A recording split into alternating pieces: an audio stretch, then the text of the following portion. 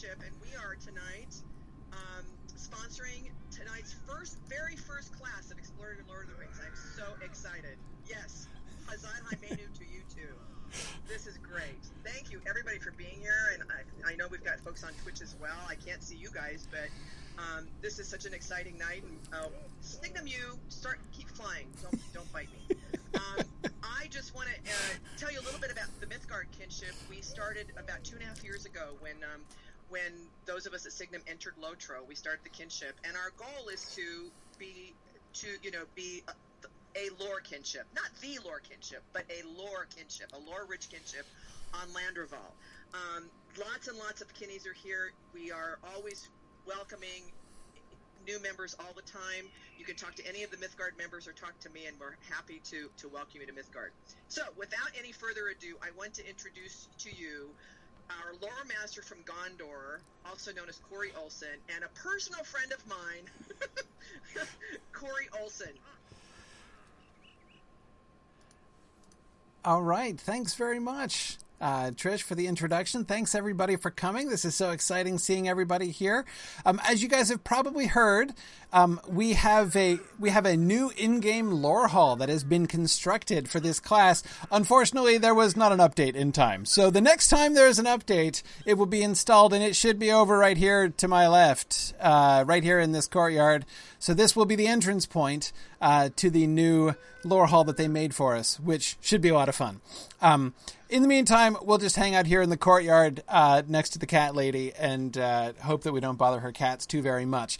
Thanks, everybody, for joining us. So let me start off here at the beginning first, and I hope you all bear with me. Just kind of giving an introduction to sort of the technicalities of how to proceed and how this is going to go. First off, let me just say, this is really an experiment. We've never done this before. In fact, I don't know that anybody... In fact, I know for a fact nobody's ever done this before, because Signum University is the only university with a Twitch channel, and so trying to do a class and interactive discussion, not just through Twitch, but in-game as well, we have a lot of balls in the air here. So I hope that you will bear in mind that we're just sort of trying this out and be a little bit patient with us. Let me explain exactly sort of how this is going to work here. So those of you who are here with me in game, we'll be hanging out here in game. I'm going to talk about the books, of course. I will have some text from... I have slides like I usually do when I teach. I always like to do close reading of the text. So I have a bunch of passages from the book, from Chapter 1, Long Expected Party, that we're going to be talking about today.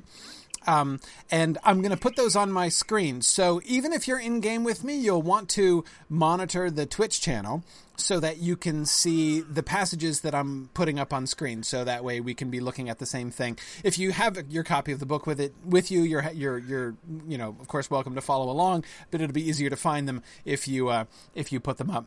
If you just have them there on the Twitch channel. So through Twitch, you can get me visually. You can see me down here in the corner, and you can hear me through Twitch as well, and you'll be able to see the passages that I'm doing. That video is going to be recorded and posted to YouTube, and the audio will also be posted as well. Okay, so second thing then. The second thing is, if you want to participate in the class, and let me...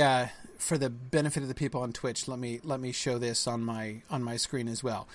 If you want to participate in class discussion, I really strongly encourage that, and I welcome that. And any questions that you have, of course, as we're going along, often when I'm talking about passages, I'll ask you guys questions and be interested to hear, what kinds of things you notice when we're talking about one of the passages from the text. So here's the trick. Twitch, of course, has that nice chat window, which is awesome, and it's a lot of fun. But I am not going to be able to use that very effectively, because that chat window is like the place for everybody to chat to each other as well. And there's a lot of people, and comments get washed downstream so fast that I have a hard time following them a lot as they get going. So here's what we're doing. We're using for people who want to participate in class, and again, don't forget, if you're on twitch.tv/SignumU, you can just sit back and watch and listen and get everything in the class. It's totally fine. But the easiest way for you to participate is to go to our Discord channel. Now, most of you should. We have it up here on the Twitch channel. So Trish, if you could post the link, the Discord link there into the Twitch chat, then we can make sure to have it there again. Go to Discord again. Let me show you what this looks like. So hang on, here we go on my screen. So here's our Twitch channel, right? So here's the chat that you can participate in if you want to chat with other people, and you're always welcome to do that. If you go to the Discord link, the Discord is a separate site, a separate interface that allows for both audio and text interface. So if you follow the link that Trish is posting, it will take us to the Lore Hall questions for Corey. That's where we are. And so what I would like is for in this space here, just don't type anything to each other. Just type, this is just for me. Okay. So I will be monitoring this constantly. So I'll be able to, and you'll see as we start going through, how I always like doing that. I always like, tracking along with your observations and your comments and your questions. I like for book discussions to be as interactive as possible. So, but JJ, I'm not going to answer that question. So that's the place where you go to post questions that I will get and see. The Twitch chat is where you can just talk amongst yourselves, to each other. Okay. And then the third place for you to know about, is for asynchronous questions. So if you're watching the recording of this afterwards, or if you're listening to this on the podcast stream, on Mythgard.org, if you go to the events tab, Exploring the Lord of the Rings is the first element on that menu there. And on that page is a link to the discussion board. This is the Mythgard on Lotro discussion board. And if you click down here on Exploring the Lord of the Rings online, this gives you places where you can post. Now, the Questions for Narnian section is the one in particular, where if you're listening to the class or watching it asynchronously, right? Maybe you're doing this tomorrow, maybe you're doing this next month, or maybe it's 2027 and you're listening to this, then you can post that. I can't promise that I will still be monitoring it in 2027, but in any case, I should be monitoring this now.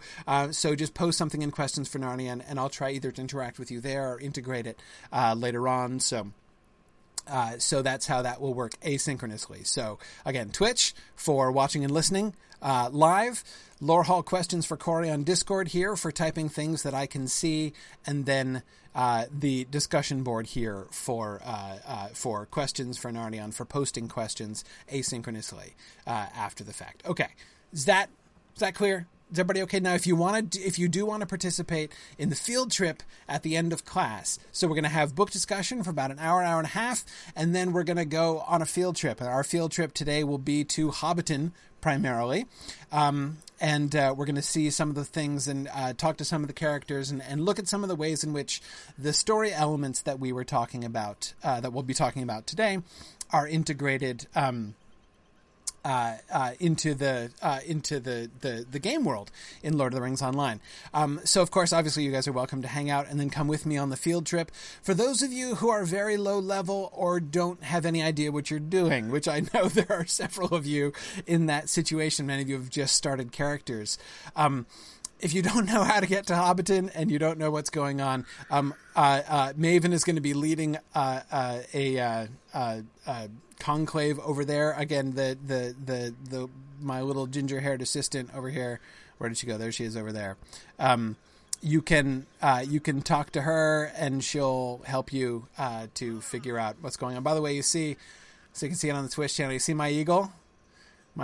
So that's a kind of a joke that I'm giving a lore talk while having an eagle flapping above my head in the game, because of course, as you can see on the Twitch channel, I have an eagle on this banner that hovers right above my head, and every time I've taught a class for like the last 3 years, I'm here like with this golden halo of the seal of Signum behind my head and the little eagle right up above my left temple.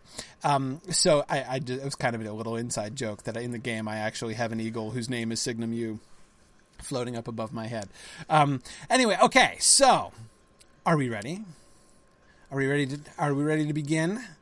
I'm excited. Okay. So let's see if we can Let's see if we can make all of this happen. So, all right. I want to start off today looking at Hobbit culture. So, the Fellowship of the Ring, first of all, many of you probably know that I'm quite a completionist. I love to start things at the beginning and work my way all the way through to the end. And so you may be perhaps puzzled why it is that I didn't start with the preface and the prologue and the foreword and all those things. Why are we skipping all this stuff at the beginning of the Fellowship of the Ring? Don't worry, we're not going to skip it. But I wanted to start at the beginning. And the beginning of The Lord of the Rings really is chapter 1. I say that because, of course, the prologue and the preface and the foreword, all those things were written afterwards, some of them significantly after the rest of the book was written. So I want to come back and I want to do those at the end, not so much at the beginning. After we finish, so when we get to the Grey Havens, which goodness knows how long that's going to take us, because we're totally, I have no aspirations, by the way, to get through chapter 1 in less than 2 weeks. I have 2 weeks planned, and we'll see what happens. And I will say, by the way, that, in my other classes, like in the Mythgard Academy classes that I do, I have a schedule and I try to, I try to generally stick to the schedule. But I don't have a schedule, and I'm not even going to attempt to stick to it in this class. So the whole goal of this is I want to talk my way through the Lord of the Rings, and I want to take my time. I want to take as long as it takes to talk about everything that I want to talk about. I've never, ever been able to be like perfectly indulgent, I've always been like had a semester schedule or something that I had to adhere to or whatever, but no way. This is completely open-ended. So I'm really psyched for that. So in the Mythgard Academy classes, people always tease me that I don't make it through all the slides that I, plan to get through, but here it totally doesn't matter because, I can take however long I want. So, okay. It'll take us a while to get to the Grey Havens. After we get to the Grey Havens, we'll go back and do the prologue and the prefatory material, and then we'll go forward and do the appendices as well after that. So just wanted to tell you that's how it's going to go in the flow of things. And Veronica, exactly as you were just mentioning, that's exactly what the first thing I wanted to start with about chapter 1. Veronica was just saying that it's because chapter 1 is the transition between the two books, since The Lord of the Rings is supposed to have been a sequel to The Hobbit, absolutely, and that is of course where we begin. That's where Tolkien began. And let me, by the way, on that subject, give a tiny little plug. If you want to completely overdose on the Fellowship of the Ring in January, you have the opportunity to do that. The Mythgard Academy, which I don't know if you know about the Mythgard Academy, but it's the other series of book discussions that I do, also free on Wednesday nights. We are doing The Return of the Shadow. So this is the manuscript history. It's a sort of documentation of the manuscript history and the development of the Fellowship of the Ring story. So we're working our way through. We've not quite gotten to Farmer Maggot in that. In fact, we're going to go back and look at chapter 2 and the growth of the story and how in the last class, which was right before Christmas, we talked about basically the moment when the ring first occurs to Tolkien as the idea of sort of the germ of the new story that he's writing. And now tomorrow night, we're going to be going back and looking at his first attempt at chapter 2, basically, when he begins to give the background to the ring and to work that into the whole story. So if you want to follow along with that class too, as I said, you can completely OD on the Fellowship of the Ring this month. But in the Return of the Shadow class, we spent, I thought of that because we spent a lot of time looking at those very early drafts of chapter 1 of The Long Expected Party. And that was the seed. That was where the whole thing started. When he was challenged or requested or dared or begged by his publishers to write a sequel to The Hobbit, his where he started, what he came up with was The Long Expected Party. The idea that Bilbo has this birthday party and he disappears at it and then leaves the presents for people in his hole with like the snarky labels and things. That was the initial concept that he began this idea of a sequel with, even before he had any idea of a plot to follow it. Like he clearly hadn't the faintest idea where Bilbo went after he vanished. When he leaves the Shire and nobody knows where he went. Even Tolkien doesn't have any idea where he went. So But again, that was really the core idea. And I want to start there because here's another thing that's a really important challenge, and that I want to kind of challenge us to do. You know, I have to say, teaching a class within the Lotro context, there are definitely things that are different from a normal classroom, like the involuntary dancing of everyone in the class spontaneously. That doesn't usually happen in most classroom environments I've ever been in, but it's fun. A pestilence just broke out. Fun with involuntary emotes. Anyway, so here's the thing that I want to challenge you guys with as we approach the Lord of the Rings. Try to stay within the frame of what we know in the chapters that we're reading. Okay, I don't mean what we know about about the history. Like, I'm not talking about the Return of the Shadow stuff. That's really interesting. I'm going to try not to talk about that stuff too much because it's a different class, and it's not what we're here to talk about. We're going to be talking about the published Fellowship of the Ring. But one temptation that it's easy to experience when talking about the Lord of the Rings is jumping forward to be thinking about the other parts of the story. Now, it's relevant, of course, but I want to try to think not about what we're going to learn later, but about what we're being told here. And the primary thing I want to focus on today is the Shire, is hobbits and Shire culture, okay? Because this is something that I think it's easy to kind of make assumptions about, which aren't all really necessarily true. Right? So let's try to take an objective look at what we learn about hobbits and what we learn about the Shire from chapter 1. Okay? And there are a couple things I want to hit on. I want to look at a few things about the party, right? What do we learn about the party? Again, especially knowing that this was really kind of the core of chapter 1, the core of the whole thing, right, when Tolkien began it. And then the second thing, after we look at the party, I want to go to the conversation between Gaffer Gamgee and Sandyman and Daddy Twofoot down at the Ivy Bush. Because that, I think, is a very interesting and revealing conversation. It tells us a lot about the hobbits and about Shire culture. So we'll see if we get further than that. Probably not, but that's okay. So let's begin.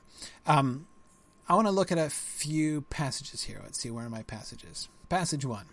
Okay, so my overall title for this class was Return to the Shire, because to me that's one of the really interesting challenges at the beginning of the Fellowship of the Ring, when Tolkien sits down and says, "Okay, where is this place?" The Shire wasn't even really necessarily in the opening drafts. It wasn't even officially the name of the place. He didn't really have a name for it. And he didn't really have it sort of worked out. It's really easy to kind of project backwards to The Hobbit what we know from The Lord of the Rings, or what we come to know by the end of The Lord of the Rings. But of course, there's very, very little said about hobbits or hobbit culture, other than in the very first chapter of The Hobbit. And mostly it's just background.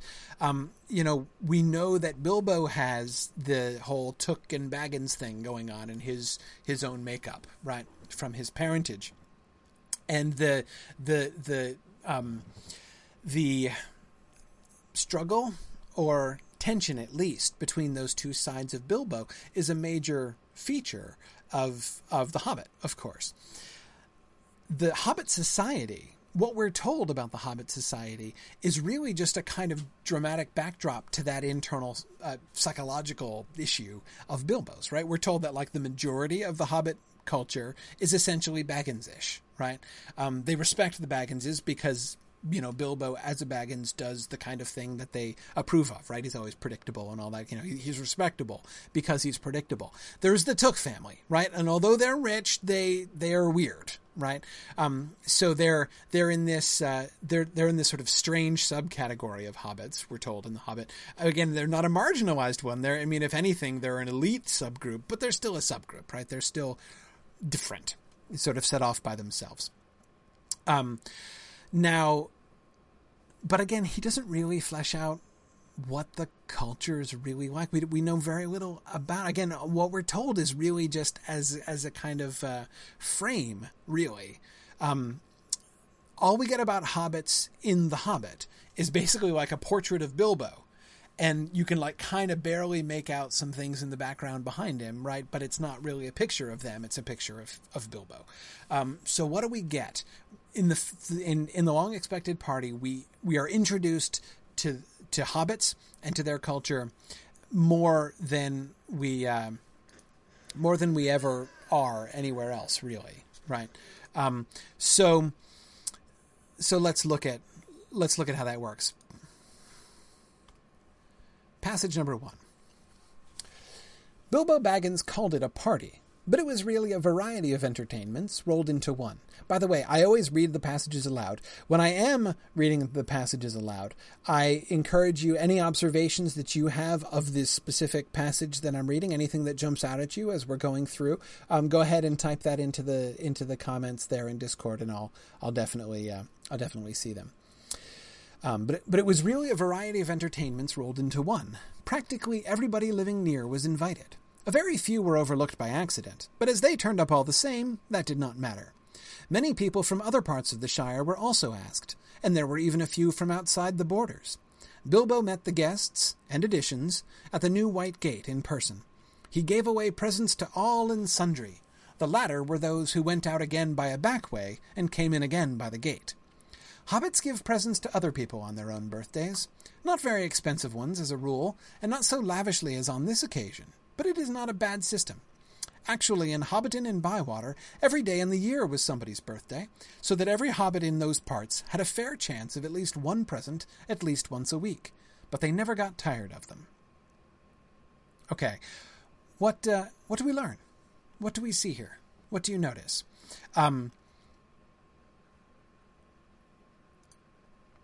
What do you notice? Let's see. Looking at some of the observations that you guys are making here. Cool. Yeah, interesting. Yeah, Freemorn says that for some reason the phrase "New White Gate" sticks out to me. It was built for this occasion. Yeah, Freemorn, it is interesting, isn't it? There are a couple things that I think about that. On the one thing, of course, it shows you how elaborate, the party preparations were. Also, the fact that there isn't a gate shows you that there wasn't a fence around the field, or there was no need for a gate. It was just a field, right? So it's been made into like a kind of enclosure. Why is there a gate, right? Why did Bilbo have a gate erected?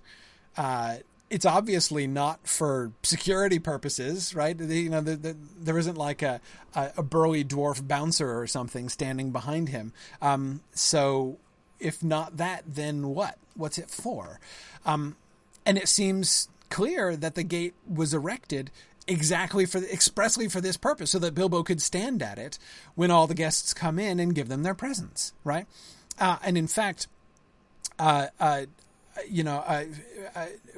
I didn't think about this before, but as soon as you pointed it out, this the phrase from the one of the poems in the Hobbit came back to me, right? If you remember the reprise version of the Far Over the Misty Mountains Cold song that the dwarves sing when they're actually in the Lonely Mountain, right after the death of Smaug.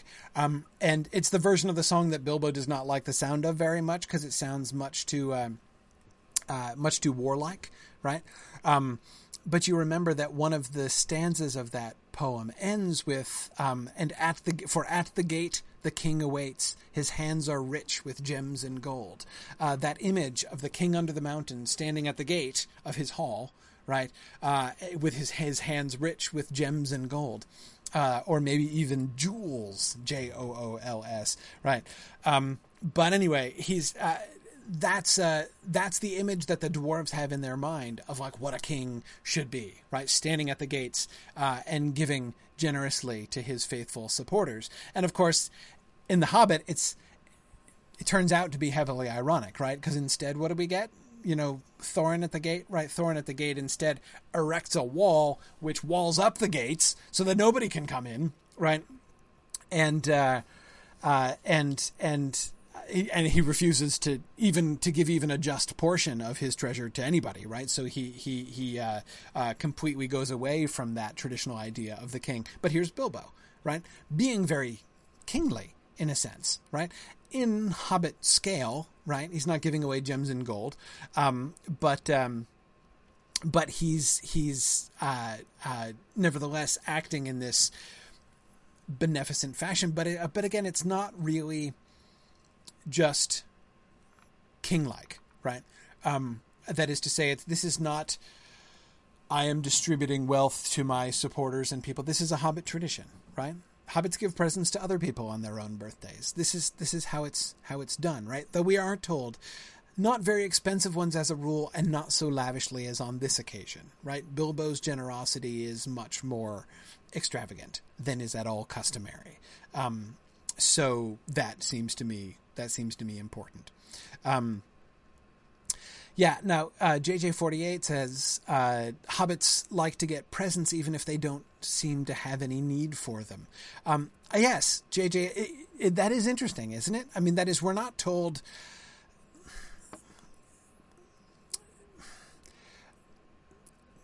Are hobbits materialistic, right?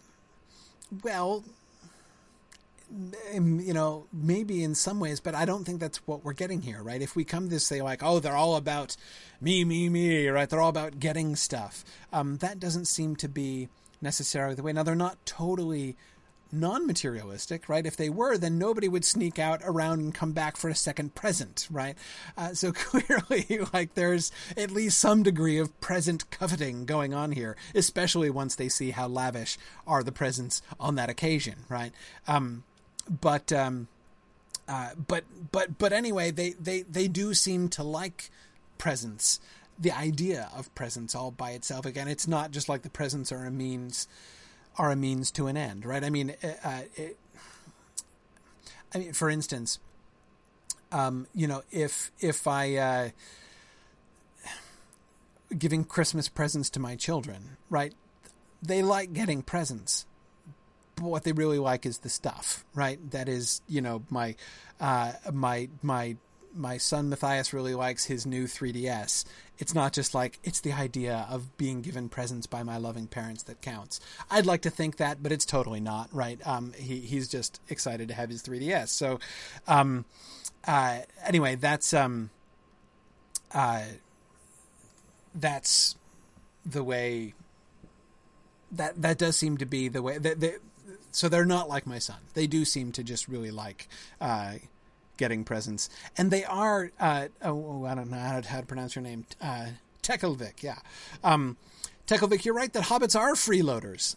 It says they love free food, they go for presents at all times, they'll sneak out and back in to get more, they think that if they find Bilbo's gold they can keep it, and they're happy to take his stuff. Yeah, they this rumor that everything is being distributed free spreads like wildfire the next day, right? Yeah, this is something that I think is important to notice about hobbits. I think that a lot of Tolkien fans have developed this kind of highly romanticized view of hobbits in the Shire. Hobbits are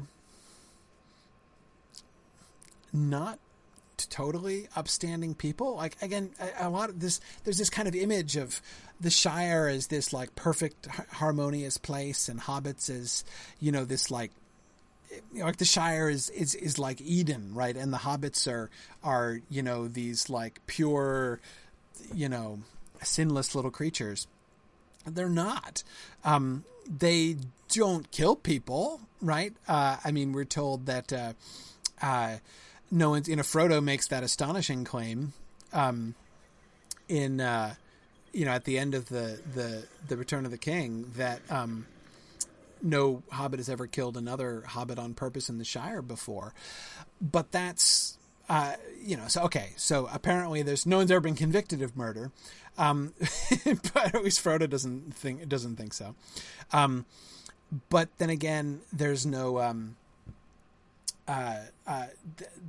reason to just kind of generally extend that out. That, Lobelia stole Bilbo's spoons and he's not really forgiven her for it. This is sort of the way it goes the way it goes all the time. So, all right. More. What else do you notice? Yeah. Raban says they are cheeky and not above minor skullduggery for personal gain. Yes, absolutely not above it in any way. Yeah, cool. Sorry, and by the way, I'd also add, I said that Discord is the place to post your comments, but I have to make a general disclaimer. There are way more people that I'm not going to be able to address every single comment that everybody makes. So if I don't address a comment that you make, please forgive me. There are lots and lots of them, as you can see. Dorward says, I wonder if that the reason for this Hobbit tradition is more about wanting to receive presents than giving them. Yes. Oh, now, Colin, the no admittance except on party business isn't on the gate. It's on Bilbo's door, right? It's on, it's on the gate leading up to his house. It's not the gate to the party field. Again, I really don't think the gate, the fence, there at the party field is erected to keep people out.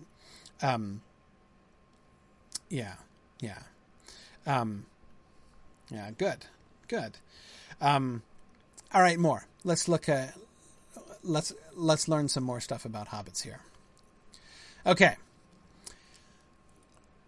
I hope you're all, this is from Bilbo's speech, of course. I hope you are all enjoying yourselves as much as I am.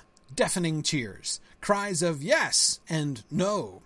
Noises of trumpets and horns, pipes and flutes, and other musical instruments. There were, as has been said, many young hobbits present. Hundreds of musical crackers had been pulled. Most of them bore the mark Dale on them, which did not convey much to most of the hobbits, but they all agreed that they were marvelous crackers. They contained instruments, small but of perfect make and enchanting tones. Indeed, in one corner, some of the young tooks and brandybucks, supposing Uncle Bilbo to have finished, since he had plainly said all that was necessary, now got up an impromptu orchestra and began a merry dance tune. Master Everard Took and Miss Melilot Brandybuck got on a table and with bells in their hands began to dance the Springle Ring, a pretty dance, but rather vigorous. But Bilbo had not finished. Seizing a horn from a youngster nearby, he blew 3 loud hoots. The noise subsided. I shall not keep you long, he cried. Cheers from all the assembly. That, by the way, is one of my favorite sentences in the entire speech scene. Cheers from all the assembly, when he says, I shall not keep you long. Notice the tone of the whole thing. I don't mean Tolkien's tone in describing it.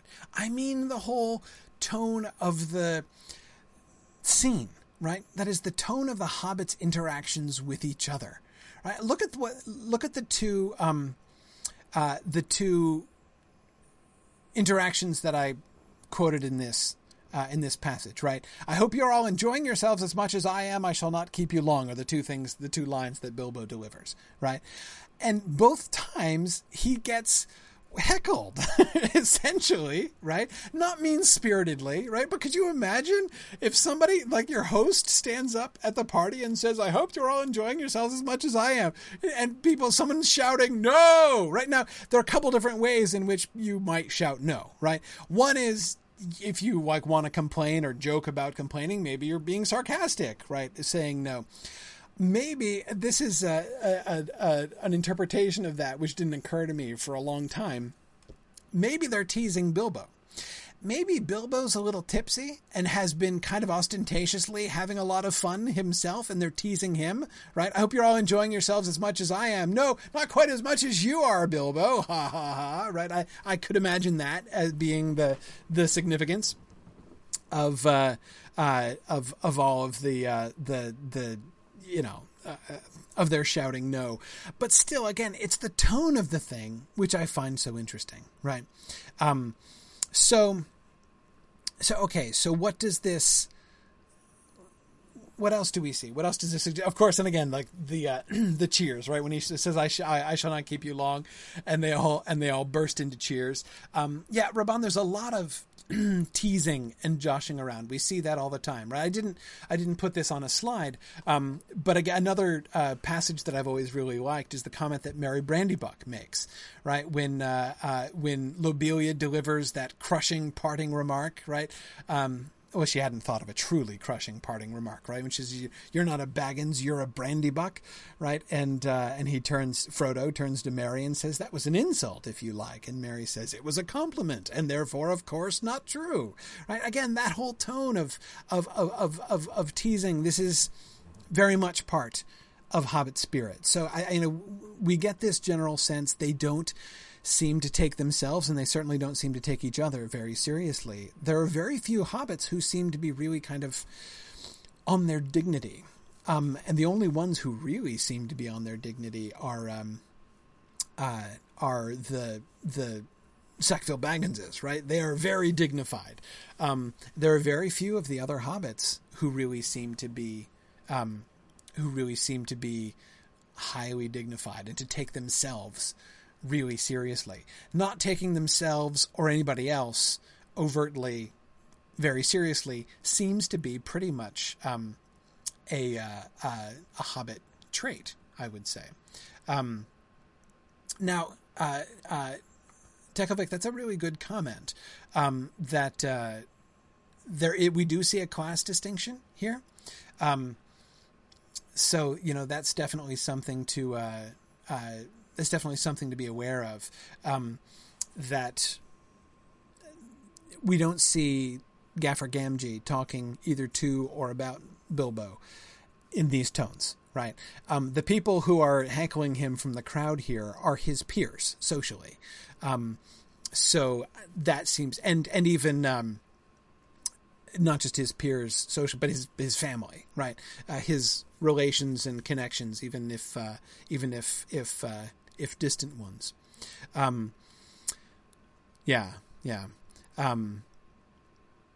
Good. And yes, Mad. I just want to go with Madman Modeler. That's a long name to call you. But anyway, you're right that Sam doesn't participate in the same way as the rest of the hobbits do, right? Merry and Pippin and Frodo engage with each other in that similar kind of way. Sam doesn't to the same extent, right? There are times when you can see him sort of gently participating in the same kind of way, but it's never exactly the same.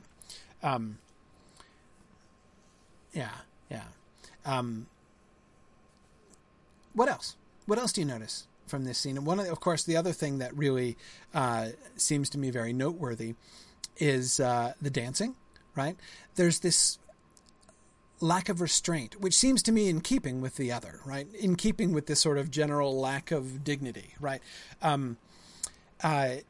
Master Everard Took and Miss Melilot Brandybuck, I presume, are not very old, right? These are youngsters. I would think Master is normally what you call a young man, and Melilot Brandybuck is apparently unmarried. So it's not like we have, a gray-haired matron and, head of a family dancing on the table in the middle of the speech.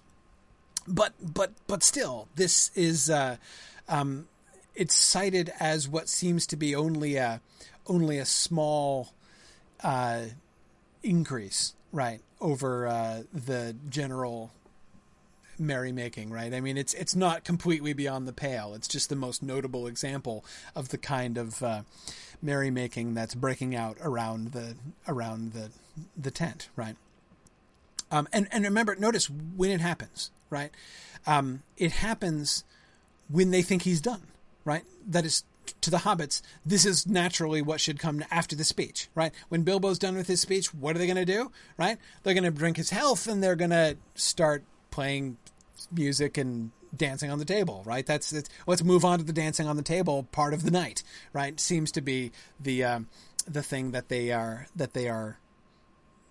planning to do, right? And Bilbo has to interrupt them, not because it's inappropriate, not to put them in their places, but just because he's not done with his speech yet, right? So that, I think, is interesting. Now, Bialver's saying, is it worth noticing that it's a took and a brandy buck, not a Gamgee and a cotton? Yes. Well, for one thing, Bialver, there aren't any cottons or Gamgees in the tent. Right. Now, again, it's not just because it's a class thing. It's not like they've been excluded because they're peasantry, but they're not related. Right. They're the only special unrelated friends. Like Gandalf is there. Right. He's not related to anybody, but he gets a seat at the table anyway. Right. He gets counted among the gross because he's Gandalf. Right. He's a special family friend. Anyway, so I would emphasize that it is family, but I mean, there's no question. There's definitely kind of a class thing going on there. But even among them, right? It's not a boffin and a brace girdle dancing on the table either. It's a took and a brandy buck, and that does not seem horribly surprising. And we'll come back to that. We'll come back to that in a bit. Simon, there's not a reference to Sam being there. Sam was at the party. I mean, of course, we know that the party tree holds special significance for Sam, for his whole... But remember, Sam's going to be quite young. Frodo is significantly older than the others, right? So they're quite young still at this time. Remember, there's a long gap. There's a 17-year gap between Bilbo's party and when Frodo leaves, when they go off on their journey, right? So, and Frodo is only now just coming of age, and again, he's the older, and the older by a good bit, compared to the others. So Merry, Pippin, and Sam are doubtless at the party, but they're quite young. And would he be invited? I mean, he's the gardener's boy at that point. And again, I know this seems hard, right? But I don't think he would have had a seat at the table. Bilbo is generous to the poor hobbits who live near to him. And in fact, it's an interesting point. One of the few times I'm going to indulge myself in dragging in a little piece from The Return of the Shadow. In one of the passages in the early drafts of Chapter 1, one of the things that is listed as particularly peculiar about Bilbo was that he used to spend a lot of time hanging out with poor hobbits. So that basically he was not only more generous, but also much less of a snob than a lot of his peers, was one of the things that really marked him as being different and weird in Shire culture. So but still, even under those circumstances, hard to see him including, no matter how much he admires and likes his gardener, probably the gardener isn't at the table. Okay. All right. So let's move on. Okay. All right. So number 3, on the same sort of note of the tone, the sort of tough love that Bilbo shows to his friends and relations in the tags that he leaves on the gifts, his bequests to them, essentially. For Adelard took, for his very own, from Bilbo on an umbrella. Adelard had carried off many unlabelled ones. For Dora Baggins, in memory of a long correspondence with love from Bilbo, on a large waste paper basket. Dora was Drogo's sister and the eldest surviving female relative of Bilbo and Frodo. She was 99 and had written reams of good advice for more than half a century. For Milo Burrows, hoping it will be useful, from B.B., on a gold pen and ink bottle. Milo never answered letters. For Angelica's use, from Uncle Bilbo, on a round convex mirror. She was a young Baggins, and too obviously considered her face shapely. Okay. What do you notice about this? Right? What do we see? Now, again, we see the tone, right? I believe, right? I mean, I gotta believe the context of this, right, is that these are people that Bilbo has a connection with. This is not like Bilbo getting back at his enemies, right? Taking a parting shot at people, with the exception of Lobelia Sackville Baggins, right? but even with, you know, she's a relation at least, right? But most of these people, I think, are not. Yeah, exactly, Freeborn. They're not some random people. They're friends and relations, right? And he's teasing them, Tomas. Exactly, that's exactly the word I would say. He's teasing them, and notice what he teases them for, right? Adelard Took, who borrowed umbrellas and didn't bring them back, right? Forgot to bring them back. So, you know, that Fradoar took for his very own, right? So, you know, this one is not a loaner that you're supposed to return, right? This is for your very own. And of course, the capitalization of very own seems to imply, right? Like, you really should have, like, gotten yourself an umbrella earlier, right? Like years ago, you should have invested in an umbrella and carried it around with you rather than borrowing mine all the time. The similar thing with Milo Burrows, right? First of all, note a gold pen and ink bottle is a lavish gift, right? I mean, that's a gorgeous and expensive gift. And yet it's teasing again, right? Milo never answered letters. I see you guys joking about, you know, it's being hard to calibrate, how much you write to please Bilbo, right? Milo Burrows is teased for never writing, and Dora Baggins seems to be teased for writing too much. Now Nubo, that's a really great point. Nubo has pointed out, isn't it weird that there are umbrellas in Middle-earth? Yeah, it's one of the arguably two actual anachronisms. I don't remember any others. Actual anachronisms within the text. The other is the clock that Bilbo has on his mantelpiece in The Hobbit. The one that Thorin left the note under at the beginning of chapter 2. That he didn't find because he never dusted his mantelpiece that morning. Yeah, it is odd that he has an umbrella. See, Tekelvik, exactly. We're going to get there. The express train that the dragon firework is compared to is not an anachronism in the same way. What I mean by actual anachronisms, I mean within the world. There are a couple of occasions on which the narrator, in describing things, uses a modern comparison. Right? But that's not an anachronism because it's not inside the world of the text. The narrator, of course, the narrator/editor/translator of the text, is a modern person, right? So when we're reading The Lord of the Rings, we are hearing a modern person speaking to us, right? That's part of the textual framework of the entire story. So if the narrator tells us that the firework went by and sounded like an express train, it's not like there's an actual express train in the Shire, right? That would be an anachronism. So the Shire, the clock rather, and the umbrella, those are like real anachronisms in the text. Similarly, in the first edition of The Hobbit, the trees that the dwarves and Bilbo climb up to escape the wargs are compared to Christmas trees, which again, it's another sort of cultural thing. Anyway. Oh yeah, Freeborn, we're going to have a whole class on the textual history of the book. That's one of the reasons we're waiting. Right? We're going to wait until afterwards, and we're going to look at that. Yeah, that whole like note on Shire records. Oh, we're going to spend some time there. Don't you worry. Yeah. See, Nubo, I don't think he's. Nubo was just posting links to like, you know, ancient Chinese things which were sort of used as umbrellas and things. I don't think so. I think he didn't take it out because it can. Well, I'm skipping a step here. The umbrella's in there from the beginning.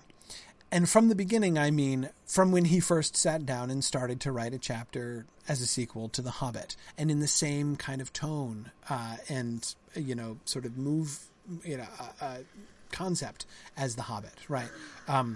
When he was still writing a a children's book and writing a children's book in the style that The Hobbit was originally written in, he was less concerned, as he is in The Hobbit, less concerned with making a really sort of internally consistent world. He was doing less. He was focused a good deal less in The Hobbit on subcreating an intensely detailed and fully worked out world. It's just kind of not. The Hobbit isn't really there. That's not really the focus of The Hobbit. And that's still where Tolkien's mind was when he sat down to write Chapter 1. It's one of the reasons why Chapter 1 seems so different than so much of the rest of what came after. Yeah. So, the umbrella was in there from the beginning, just like the mantle clock in The Hobbit, right?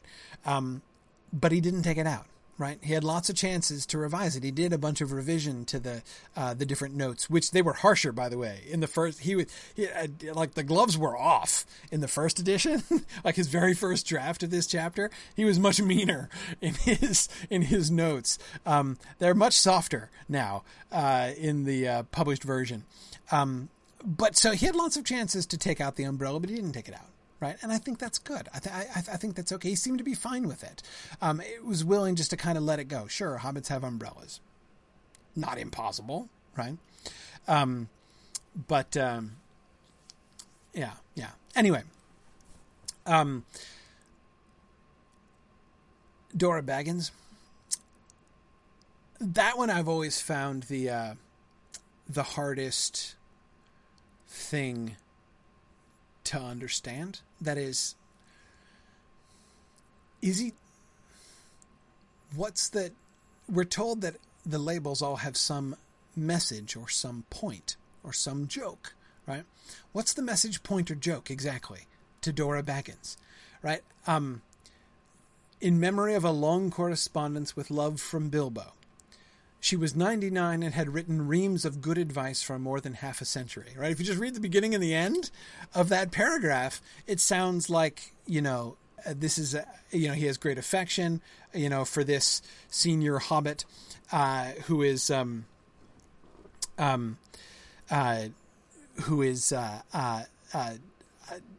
So hers is a correspondence he's going to miss, right? So he leaves her a present, but it's a waste paper basket, right? I mean, is this saying like, I don't know, like, I don't get it. I don't understand them. I mean, it sounds really mean, right? Like, I've been writing you for all these years, and here, I just wanted you to remember me, and like, because when I think of you, I think of like the waste paper basket. Anyway, it does sound exactly like he's saying what she writes goes in the bin. Are we to understand the reams of good advice? Is that ironic? Is there sarcasm there? Is the narrator being sarcastic? It doesn't sound like it. El Guapo, great name by the way, is saying he's suggesting, Bilbo's suggesting that she can bin all his old letters, right? Maybe. Because I mean, it is true, right? He's not saying I chucked all of your letters away without reading them or something, right? But rather like, you're probably going to need a large waste paper basket because I have, that he's saying something about his own writings, not hers, right? I sent you so many letters, doubtless you need this, right? So I kind of like to think of it as self-deprecating rather than insulting to poor old Dora Baggins. But now, Robert, you're right that she is his junior, right? Robert is suggesting maybe Bilbo doesn't appreciate advice from his junior, but she's not that junior, right? I mean, he's 11-1, she's 99, right? I mean, they're pretty much peers. Yeah.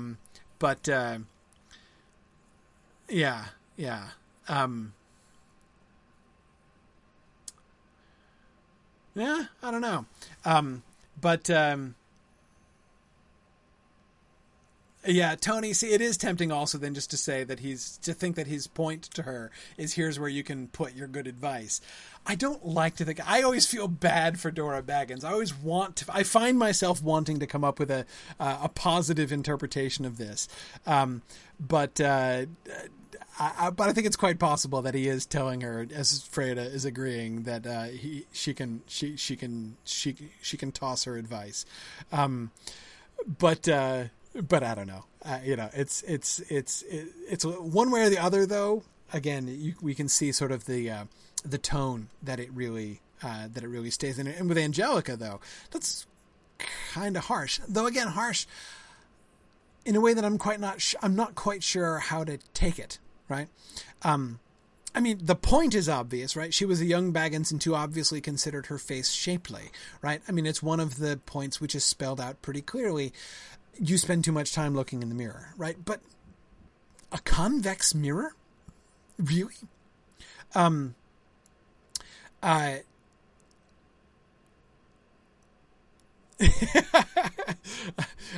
Modsnotter? Is that Modsnotter? I don't know how you pronounce your name. The convex mirror will make her face more shapely. Yes, it will be a different shape, right? But it will be shapely still.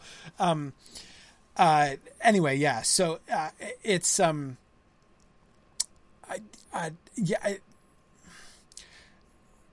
is he suggesting to her your face is not as shapely as you think, right? Try this mirror instead, right? Is this designed to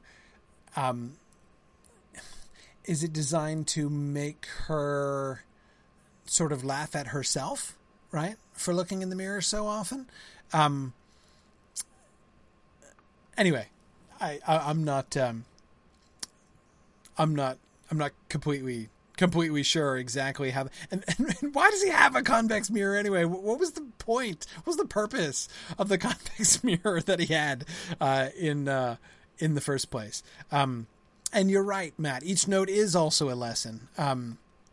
Matt says Dora can't have not known that she's going to be ignored a lot. It's akin to the pretty young hobbit. Yes, she gets a mirror, but the mirror shows that others look at her and see something different. Yeah, that certainly would make it a lesson, a point, right? Not just a joke, right? But some point, right? Absolutely. Benjamin thinks that convex mirrors fit on round hobbit ceilings, maybe different round parts of hobbit holes. Yeah. And Archimago, which name is also very awesome, by the way.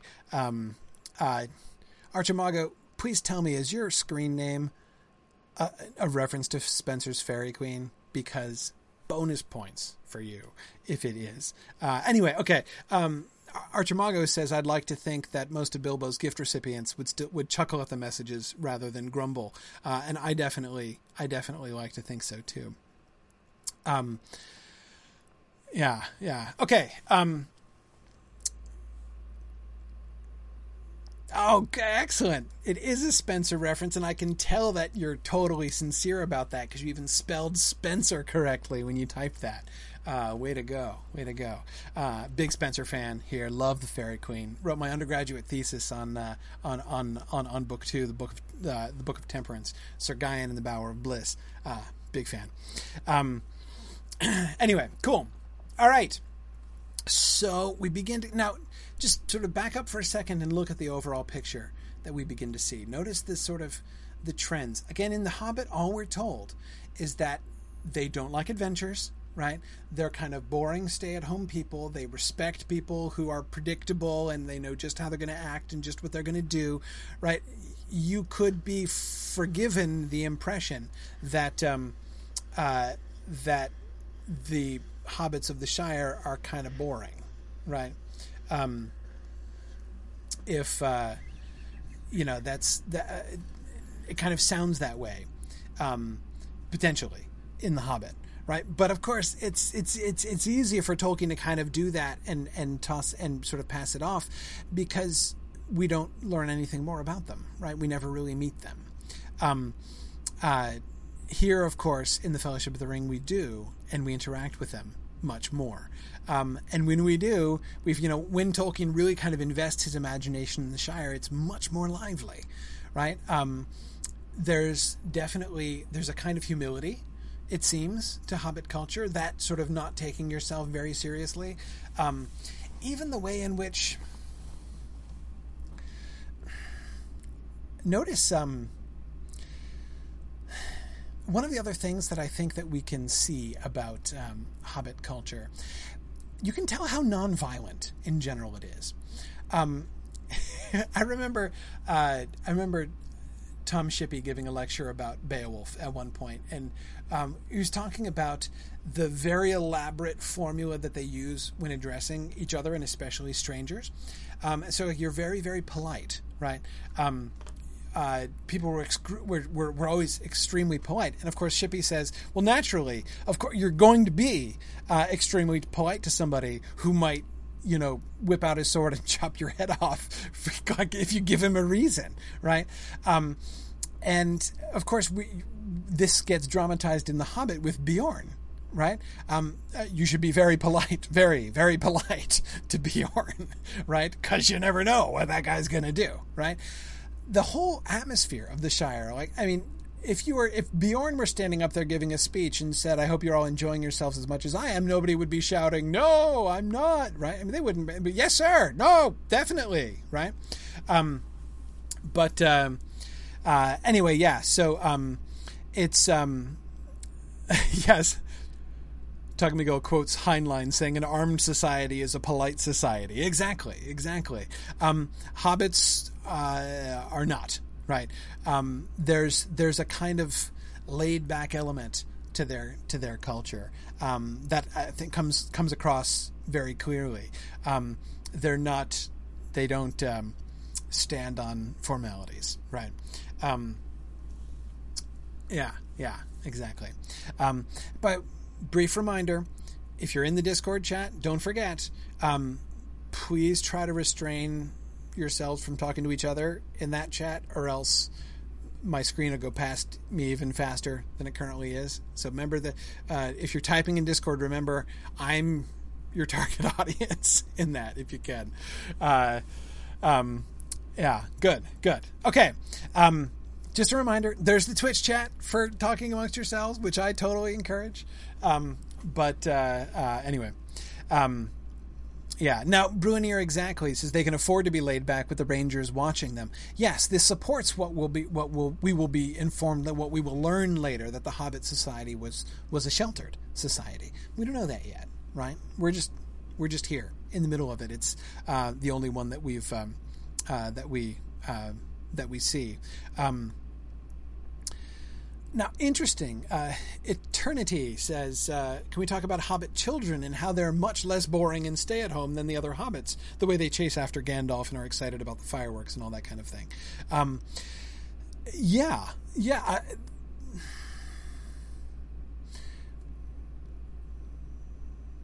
We'll come to that in a second, because I want to talk about Gandalf and his fireworks. If we get to the fireworks, we know I will have really exceeded my expectations for the evening here today. I'm not sure we're gonna. We don't have that many data points. But they're certainly fun-loving, even mischievous, right? But that actually doesn't seem to be very different from their elders, right? As we're not told that it's young hobbits that are sneaking out the back and coming back in the front again to get a second present, right? So that it seems to me actually very much of a piece with the way that their elders act. The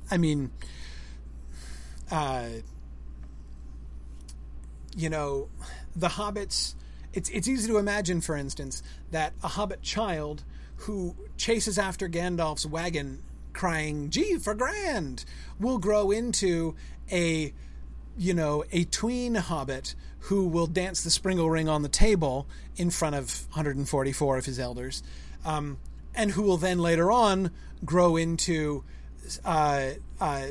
somebody who will sit back with both of his feet up on the table at a formal dinner, right?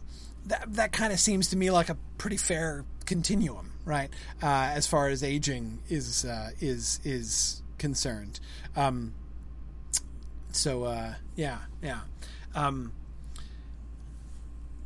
Good. All right.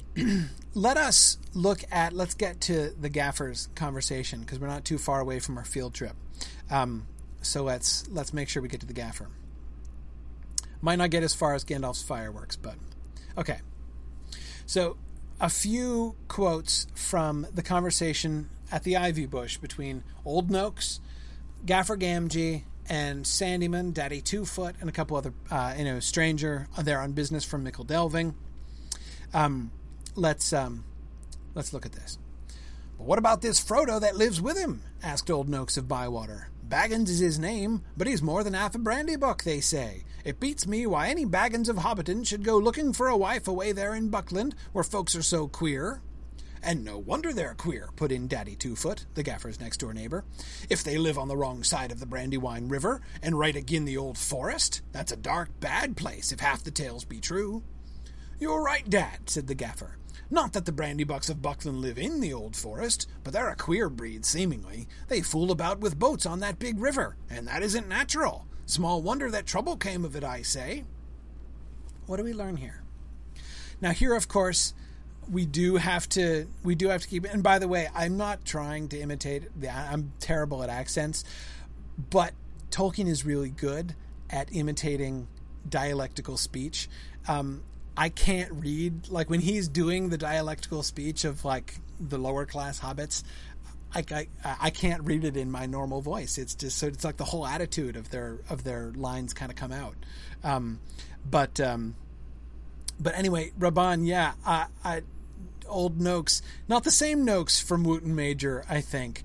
But it is really interesting that he has the same name, isn't it? Or rather, it's the other way around, obviously, right? Smith of Wootton Major is written many years after The Lord of the Rings was written, certainly before Old Noakes of Bywater. Interesting that he plucked the name of Noakes and reused it in the particular way that he does.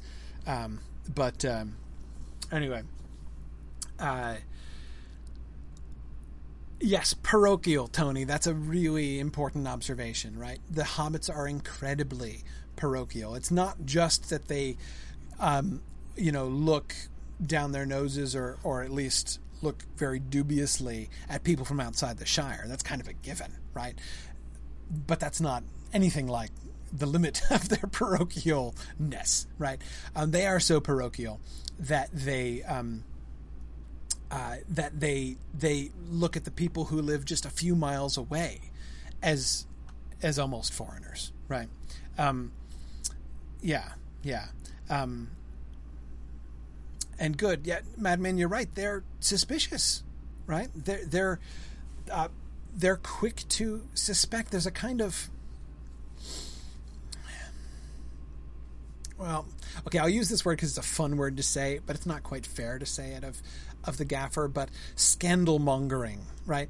That is, they like sensational stories and they're ready to believe scandalous things about people who live outside their world, even if their world is so small that the people outside it are only like 10, 15 miles away, right? Anyway, yeah, so it's they're very suspicious, right? But the scandal mongering thing. Notice that small wonder that trouble came of it, I say.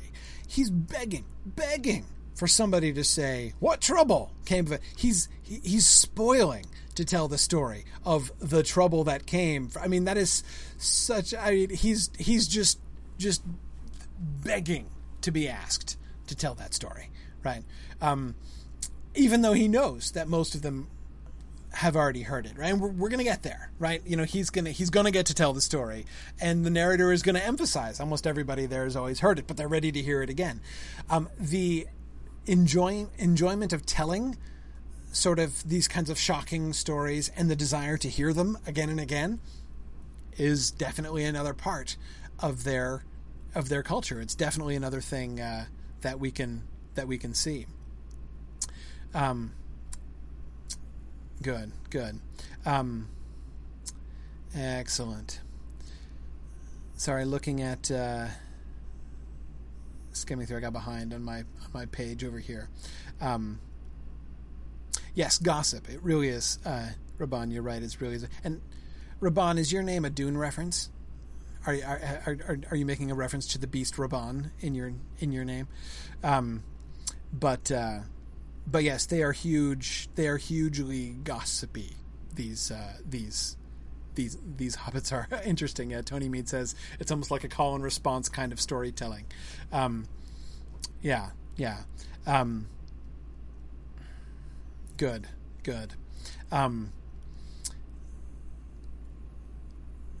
Yeah. Oh, cool. Yeah, it is a Dune reference. Nice.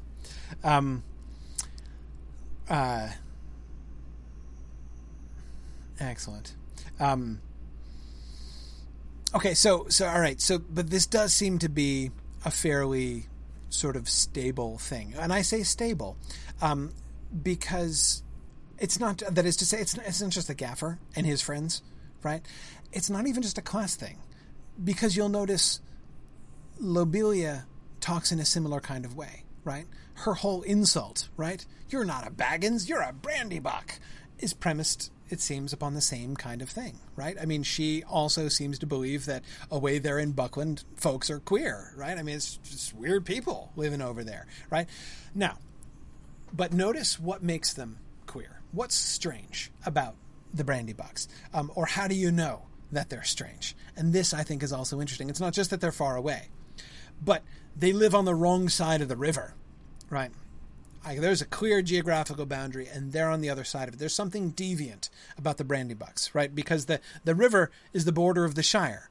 And we're told, the narrator has told us that the Brandybucks crossed over, or will tell us, sorry, not yet in Chapter 1, and made what is virtually an independent colony from the Shire. But it's not in the boundary of the Shire, right? So there's something in that sense like separatist about the Brandybucks, right? So that's, they've set themselves up for this kind of thing. And then there's the Old Forest, right? So they're on the wrong side of the river, and they're right again the Old Forest, right? So, okay, you didn't just go outside the Shire. You went outside the Shire, and even though there's this creepy, like, dangerous, mysterious old forest over there, right? That's like even stranger, right? That's even more weird. So this is all kind of again, it shows us about the not just parochial, but here again we can see that they're not liking adventures, right?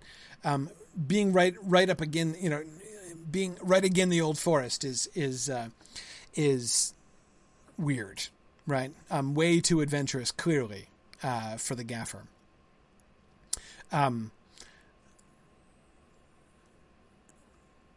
Yeah, more. Okay, so here's when the Gaffer gets to tell the story he was fishing to tell before. And Mr. Drogo was staying at Brandy Hall with his father-in-law, old Master Gorbodoc, as he often did after his marriage, him being partial to his victuals and old Gorbodoc keeping a mighty generous table. And he went out boating on the Brandywine River, and he and his wife were drowned, and poor Mr. Frodo only a child and all. I've heard they went out on the water after dinner in the moonlight, said old Noakes, and it was Drogo's weight as sunk the boat. And I heard she pushed him in, and he pulled her in after him, said Sandyman, the Hobbiton miller. You shouldn't listen to all you hear, Sandyman, said the Gaffer, who did not much like the miller. There isn't no call to go talking of pushing and pulling. Boats are quite tricky enough for those that sit still, without looking further for the cause of trouble. Again, notice how the Gaffer was spoiling to tell the story, right?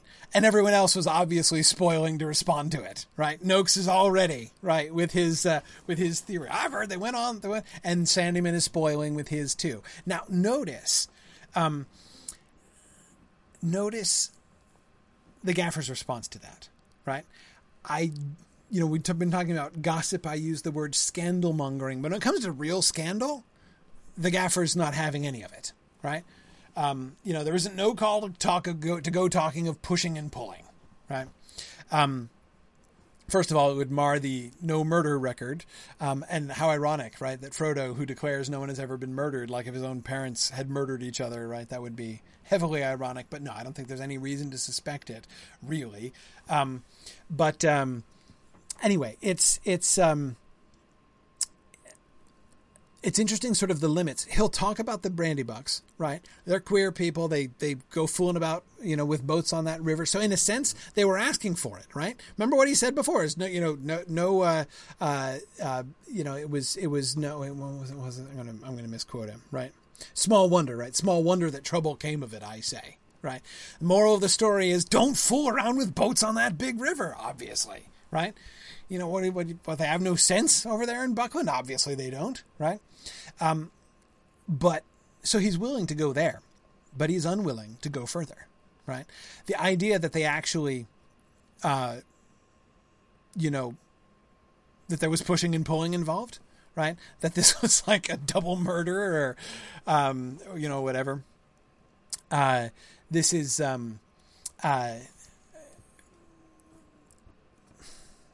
gaffer will have nothing to do with that, right? And what's more, it marks Sandyman as deviant, right? I mean, he's not getting it, right? He's not, the gaffer doesn't much like him, right? But he really kind of breaks the whole spirit of things, right? I mean, this is not, like they're all talking and they're all having a good time. And then, Sandyman pipes up with the pushing and the pulling and everyone's like, dude, not cool. Right. The gaffer is not interested in that. Yeah. Pialver is wondering if there's something suspect about being a miller. Well, yes, there is. But it's not usually this. I mean, millers have a bad reputation. There's a long tradition of sketchy millers, especially in medieval literature that Tolkien would have known quite well. The millers, and again, this is true even in other of Tolkien's works. If you read Farmer Giles of Ham, the miller is one of the enemies of Farmer Giles. He's a very unpleasant character there as well. Tony and Tank and I was thinking of Chaucer, of course. Millers have a bad, but it's not just in Chaucer. Millers have a bad reputation, but the reason they had a bad reputation is that millers, of course, there's never more than one mill in a town, unless it's a very huge town, usually only one mill for several towns around. So the miller has a very important monopoly, and therefore is in a position to really squeeze his neighbors if he has a mind to, or cheat them, or any number of things. And so they have a really shady reputation among sort of the kind of lower level literature of lower class wise literature of the Middle Ages. Anyway, yeah, so that's why they're kind of untrustworthy. There seems to be, I mean, this is not just Tolkien kind of trotting out that old miller stereotype, because the millers are, that Sandyman is not bad in that way, right? I mean, the questionable things about Sandyman and his son Ted don't have anything to do with the traditional vices of millers, really. So again, it's not exactly the same, but at the same time, coming from a medieval literature perspective, it's totally not a shock that the miller is questionable. And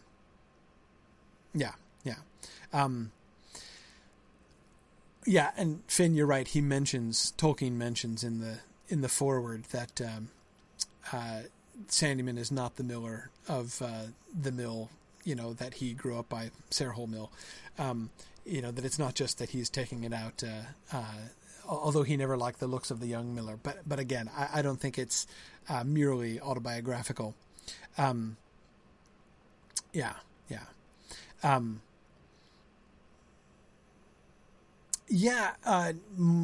going to call you Mode Snoder because it'd be more fun if your name rhymes internally.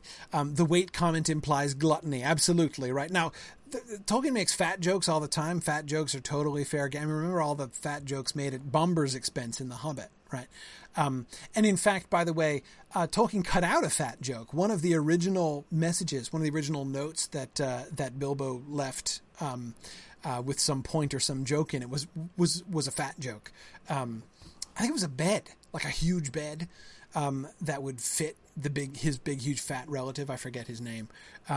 But yes, he didn't shy away from making fat jokes. So it seems to be, again, Old Noakes comes in with a fat joke, right? I heard that they went to water after dinner in the moonlight. If they'd gone on the water before dinner, he wouldn't have sunk the boat, right? But it was right after dinner. He was all like, oh, and he sank the boat, right? I mean, that's funny, right? And then Sandyman is like, I heard she pushed him in and he pulled her in after him, and they're all like, dude, not funny, right? Yeah. Oh, exactly. Of course, several of you are pointing out, right? Of course, the character whose nickname is Fatty, right? Exactly. Fatty Bulger. Okay, more. Let's keep going with this conversation. This is talking about Bag End now specifically. You'll remember that the reminiscences of those who have been around for a long time, who've been, or neighbors to Bilbo, are in high demand as the party approaches. And this is in response to the visitor from Mickle Delving, who says that he's heard that all the hill is full of tunnels packed with gold and silver and jewels. Then you've heard more than I can speak to, answered the gaffer. I know nothing about jewels. Mr. Bilbo is free with his money, and there seems no lack of it, but I know of no tunnel making.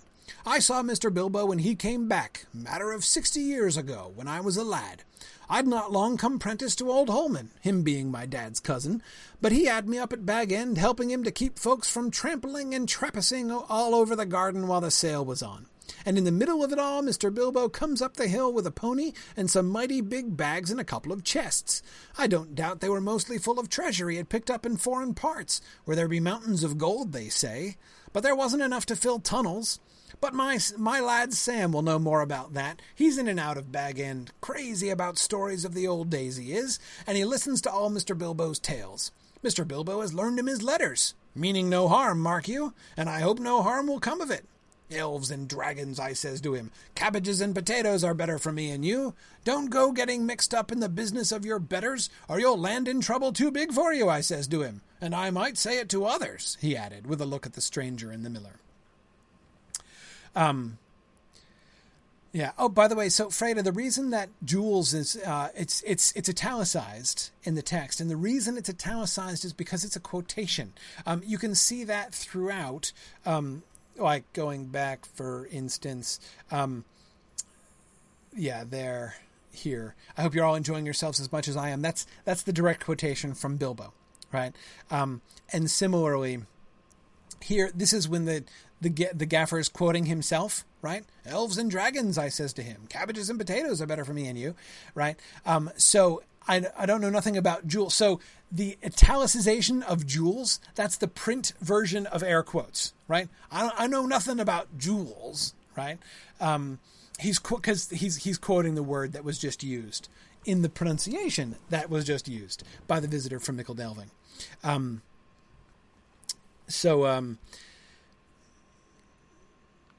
Now, why do I think he deliberately misspelled it?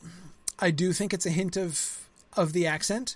Yes, I think it's a hint of the just it's part of the overall kind of dialect of their speech. Not only the gaffers, but the visitors as well.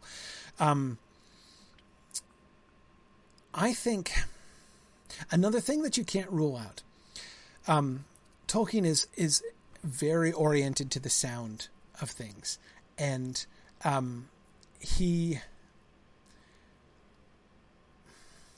there are several occasions on which he will spell things in a way to make sure they get pronounced right.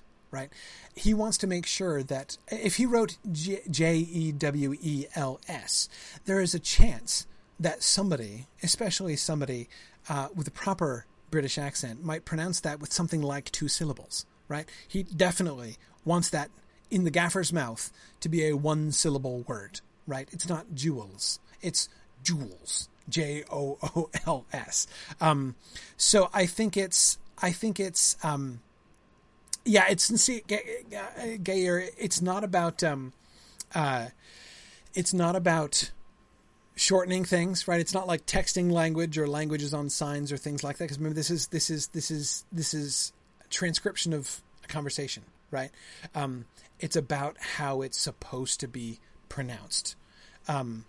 So yeah, exactly, Kat. It's phonetic spelling, essentially. And it is definitely, Lee, a sort of a pointing to the fact that he is unlearned, ostentatiously so, right? He is the gaffer is ostentatiously illiterate, right? I mean, just later in this it's one of my favorite lines from the meaning no harm, mark you, and I hope no harm will come of it. The fact that he says that, right? Bilbo has learned him his letters, meaning no harm, mark you, right? He's got to emphasize that he doesn't, in his opinion, Bilbo was not attempting to harm Sam by making him literate, right? That's obviously something on the table, or even potentially something that he might imagine everyone's going to assume to be true, right? Like, oh, he did? Like, why would Bilbo do that to your son, right? So he definitely, the gaffer not only is fine with being illiterate, he even questions not being illiterate, right? And notice why. Elves and dragons, I says to him. Cabbages and potatoes are better for me and you. Now, stop there for a second. If we just had that sentence, what does it sound like he's going to say? Right? Again, The Hobbit kind of primes us to expect that what he's objecting to is this adventurous nonsense, right? Focus on mundane things. Focus on day-to-day matters. Don't be dreaming about all that crazy adventure stuff, right? Keep your feet on the ground. Focus on your work, right? You're a gardener. Focus on cabbages and potatoes, right? That's better for me and you. We're working people, right? But it's not fantasy or the fact that it's fantastic or the fact that it's adventurous. And in that sense, countercultural, as The Hobbit has primed us to understand adventures as being countercultural in Hobbit society. That's not actually where the gaffer goes with it, right? Don't go getting mixed up in the business of your betters or you'll land in trouble too big for you, I says to him. No, the moral of the story is that if he thinks too much about elves and dragons, it could lead to him getting mixed up in the business of your better. So adventures, I guess, elves and dragons fit into the category, not into the category unrealistic, frivolous things that you shouldn't waste your time with, right? Which again is what the elves and dragons versus cabbages and potatoes contrast would seem to imply at first, right? But that doesn't seem to be his emphasis. No, it's not that elves and dragons are no point for anybody or like only for kids or something like that. They're only for rich folks, for the landed gentry or something, right? To get mixed up in elves and dragons is to get mixed up in the business of your betters.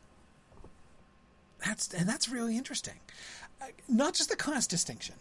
I mean, yes, of course, there is a class distinction. He's making a class distinction. You know, the fact that the gaffer talks about Bilbo and Frodo as his betters is something that really jumps out, often, especially to an American audience, I think. But I don't want to get distracted by that, right? To me, I think that we have.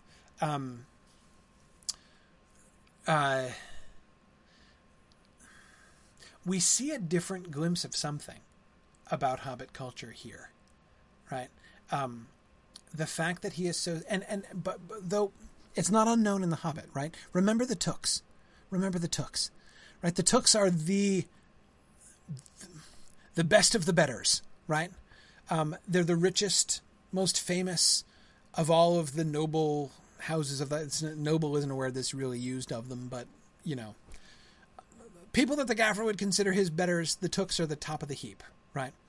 And those are Tookish things. Elves and dragons, I mean, are Tookish things, right? So maybe the whole Took subculture of the Shire is what has influenced the Gaffer to think of it in these terms. It seems to me more likely that it's Bilbo himself, right? Remember, the Gaffer was only a lad when Bilbo came back at the time of the auction, right, of Bilbo's house. The Gaffer was he was just a lad, right?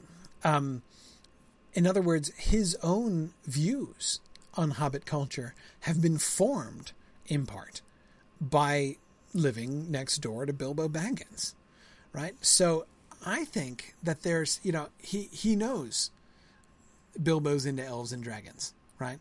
So when Sam is crazy about stories of the old days, right, listening to all Mr. Bilbo's tales, it's not about the adventurousness. It's not about the fantasticness. It's just, that's not the world. That might be fine for Bilbo, right? But that's not the world Sam lives in. Cabbages and potatoes are better than me and you. And notice, you'll land in trouble too big for you. It's dangerous, that world. It's not envy, right? They can keep it, apparently, obviously, as far as the Gaffer is concerned, right? He has no desire for Bilbo's world, right? Even if Sam does seem to have a kind of desire there. Yeah, I agree, Paislia. There is definitely fear there. He's afraid of them and of what and Mode's Nutter, yeah, he fears for Sam's safety. Absolutely. Yeah. Good. Matt says, it's easy to forget that Bilbo is the only Hobbit in living memory to have likely worn a sword with the thought of using it. Yeah, Matt, recalling, of course, that line, that wild, frenzied imagination that Bilbo has at the end of Chapter 1 of The Hobbit. The dwarves may have thought him a burglar, but he would have been a knightly figure for the hobbits. Absolutely. And Archimago, you're right. The Gaffer, of course, that sentence is, in the end, very prophetic, right? Sam, no one can argue that Sam does not, in fact, land in trouble too big for him, right? Way too big. Yeah. All right. One more, and then it's field trip time. All right. But he has likely enough been adding to what he brought at first, argued the miller, voicing common opinion. He's often away from home, and look at the outlandish folk that visit him. Dwarves coming at night, and that old wandering conjurer Gandalf and all. You can say what you like, Gaffer, but Bag End's a queer place, and its folk are queerer. And you can say what you like about what you know no more of than you do of boating, Mr. Sandyman, retorted the Gaffer, disliking the miller even more than usual. If that's being queer, then we could do with a bit more queerness in these parts. There's some not far away that wouldn't offer a pint of beer to a friend if they lived in a hole with golden walls. But they do things proper at Bag End. Our Sam says that everyone's going to be invited to the party, and there's going to be presents, mark you. Presents for all, this very month as is. Now, notice the miller here is not out of step with the rest of them, right? This is the thing. This is the moment where the conversation really turns in what I think is a really fascinating way, right? Again, remember, we got that, you know, the Gaffer like, ooh, can I tell the story of Drogo and Primula Brandybuck being drowned, right? Drowned, excuse me. And Old Noakes, right, piping in with his fat joke afterwards, right? I mean, they've probably told the story and made that same joke lots of times before, right? And then again, we have Sandyman, you know, kind of laying an egg there and everybody being like, dude, that's not cool. But look what happens here, right? First of all, he's voicing common opinion. Sandyman is, right? Sandyman is the voice of the people here. He's not out of step with everybody else. And the negative things he expresses about Bilbo are in line, not just in line with what people generally say, but with what the Gaffer himself said of others, right? Look at the outlandish folk that visit him. Dwarves coming at night, and that old wandering conjurer Gandalf. You've got to think, if the Gaffer lived further away from Bilbo, he'd talk exactly that same way about Bilbo, right? If Bilbo, or conversely, if Bilbo lived in Buckland, right? That's exactly what the Gaffer would say, right? Look at the outlandish folk that visit him. Dwarves coming at night, and that old wandering conjurer Gandalf, right? That's that totally sounds like the Gaffer, right? But it's the Gaffer who's resistant to it. And you can say what you like about what you know no more of than you do of boating, Mr. Sandyman, right?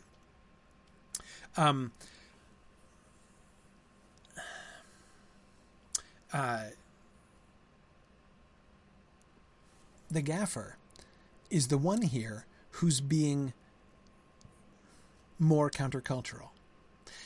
If that's queer, then we could do with a bit more queerness in these parts. Remember, queer is the adjective that he was using about the Bucklanders earlier in this conversation, right? And no wonder they're queer, right? Living on the wrong side of the river and right up against the old forest. Bilbo is a neighbor, right? Lives right next door to the Gaffer. So he can't be queer in the same way that the Bucklanders are way over there in Buckland, right? But he acknowledges Bilbo's queerness in a sense, right? But if that's being queer, then we could do with a bit more queerness in these parts. Yes, Bilbo is unusual, but how is he unusual? He is unusual for being more kind and more generous than usual, right? And Tony, I agree. The dig about offering beer seems to be directed at Sandyman. Now, presumably Sandyman does not live in a hole with golden walls, but there's some not far away that wouldn't offer a pint of beer to a friend. Yeah, Tony, do you get the impression that maybe Sandyman didn't stand his round when he was supposed to, right, at the Ivy Bush? I kind of get that impression. Because we know that Sandyman does live not far away, right? Though, Raban, you're right, he is the miller. He probably is richer. He's certainly richer. He's got to be richer than the Gaffer, right? Millers are always richer than gardeners, right?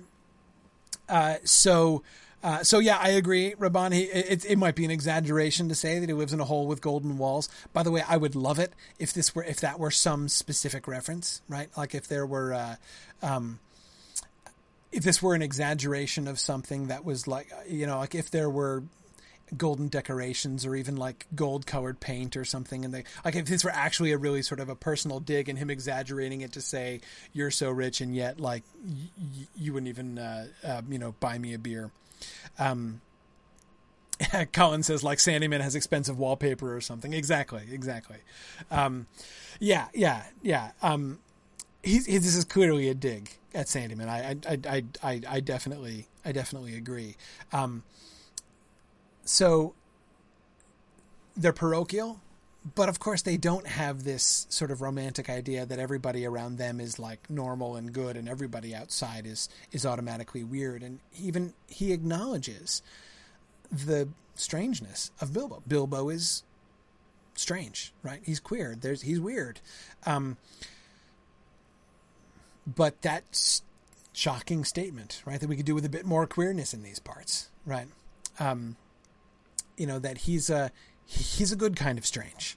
And that's no bad thing, right? So his acknowledgement of that is, I think, really important. Okay. I'm going to stop there. Next time, let me tell you a little bit about what we're going to talk about next time, so you can be prepared for that. I want to go back to the beginning, look at the first two paragraphs. I want to look at how Bilbo himself is introduced. I want to look at a couple more details from the party specifically. Look carefully at Gandalf's description of the fireworks. We're going to talk about that next time as well. and then Bilbo's disappearance. But then what I want to spend the majority of next week on is the scene with Bilbo and Gandalf. I'm planning to go through the confrontation of Bilbo and getting him to give up the ring. I want to go through that passage pretty much line by line, actually. So we'll certainly spend the majority of the next class on that. We may finish it, we may not. We'll see where we get next time. But yeah, so Erica, I know you're going to laugh at me next week, but I want to begin our second class with the first paragraph of chapter 1. So it's all good. It's all good. Okay. So Tony, great question. Again, just to remind you, if you, for people who don't listen to the whole thing live, again, there's the discussion board for that. Questions for Narnian is where you would want to post observations and questions. If you do it in the intervening week, I may be able to work those into the next week's question. If they're much later, I'll probably just answer by text. So yeah, so that'll be how we'll do it. Yeah. Good. All right. Okay. So it is field trip time. So now we're going to transition. So for those of you, especially if you're listening to the audio version of this asynchronously, you can carry on listening. I'm going to carry on recording because I'm going to be talking about, but it's going to be a little bit more visually oriented. Because what I want to do, the fun opportunity here is to go through talking about the adaptation that the Lotro folks have done in making this game, right? They are really interesting and careful readers of Tolkien's text, and I have always been impressed from the day I began playing the game. I've been extremely impressed with how thoughtful and careful they have been in putting the game together. It is still, and I have said this many times, and I'll keep saying it until somebody comes along with better, but I'm not holding my breath. And that is, it's the best adaptation of Tolkien I've ever seen in any medium. Film, radio adaptation, anything. It is the best, most interesting, and most thoughtful. So I'm gonna keep my question stream open over here. So if you have observations or questions, again, if you're watching on the Twitch stream, you can still talk there, and I will get them. I will get them there. Oh yeah, for those of you watching at home, don't be alarmed by the giant shrew. That's just somebody's pet. This is the kind of thing one experiences. Hang on, I forgot to do one thing, which I'm realizing. I got to turn off my involuntary emotes. There we go. Okay. I'm going to stop flopping around. I forgot to do that beforehand. Okay. So I'm going to head over. So we're going to meet, for those of you who are in game, we're going to meet in Hobbiton. I want to meet right by the ivy bush. And yes, hey, Battle Priestess, I saw that. Yeah, no, I realized it before. I just didn't want to interrupt my text discussion to do that then. Okay. All right. So let's head off. So we're in the game. We're in Bree here. So you can see this is our map of Bree. This is where we are. This is right where our new lore hall is going to be when there's the next update. And the Prancing Pony is right up here. Bill Fernie's house is right down here. So the hobbits come in the West Gate. And when they go to the Prancing Pony in the book, right, and then they go out the South Gate here to head off towards the Midgewater Marshes and everything. This is the Strider had been going to take them off through Coombe and Archet, right? So here's the larger map out through the Chetwood and everything. But he decided he changed his mind because he didn't want to make a big, he didn't want people following them to keep them from trespassing. So he just went out the South Gate and down the road. So anyway, so that's you can see where we are here in Bree, but we're going to head off. We're going to head off to the Shire. So you guys can, I'm going to port there. So you guys can come and join me as quick as you can. I'm just going to start off by looking around while we're there. I see it's nighttime in game now. Okay. All right. So Here, oops, and my game just crashed. Yeah, this is, I've been noticing ever since I upgraded to Sierra operating system. The Lotro Mac client does not love Sierra. There's something that I hope that they fix there.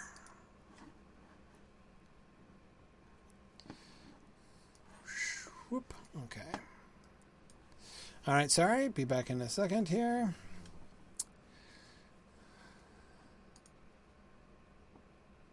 Yeah, I've been definitely having crashy problems. Aerotherapy approves of my background. Well, let me pause since I have this moment to pause, since my game has crashed and I'm rebooting. Hang on a second. I'm having rebooting problems here too. No, don't do that. Okay, sorry. Try this again. We have not officially toasted the professor. This is the quasquecentennial of Tolkien's birth, his 125th birthday. So Tolkien is even older than Bilbo was at his long-expected party. So it was, by the way, a pure coincidence. I had been planning to start this class. I had to do it on Tuesday nights just because of my own weekly schedule, and I'd planned to start it in January after the New Year. And then I looked at the calendar and I was like, and it's January 3rd, which is Tolkien's birthday. It is perfect. So, so anyway, to the professor, cheers, happy birthday, JRR. Yeah, I mean, I toasted earlier. It's a Tolkien Society tradition to toast at 9 p.m., which is cool. I gave a brief toast prior to. I just wanted to toast with you guys since we're actually here together. We can carry on toasting. In fact, you know that Tolkien himself, if he were at the Burden Baby with his friends, would toast multiple times. So, yeah, anyway, okay, sorry. I'm totally booting the game and not getting distracted or anything. Okay. All right. We're getting this. Okay, so as I said, for those of you who are still in game, I hope you're making your way to Hobbiton. Again, I hope, milestone directly there. I was interrupted in my milestoning. Watch, I'll still be in Bree, and my milestone will be on cooldown. That would be fabulous. But we'll see what we can do. All right. There we go.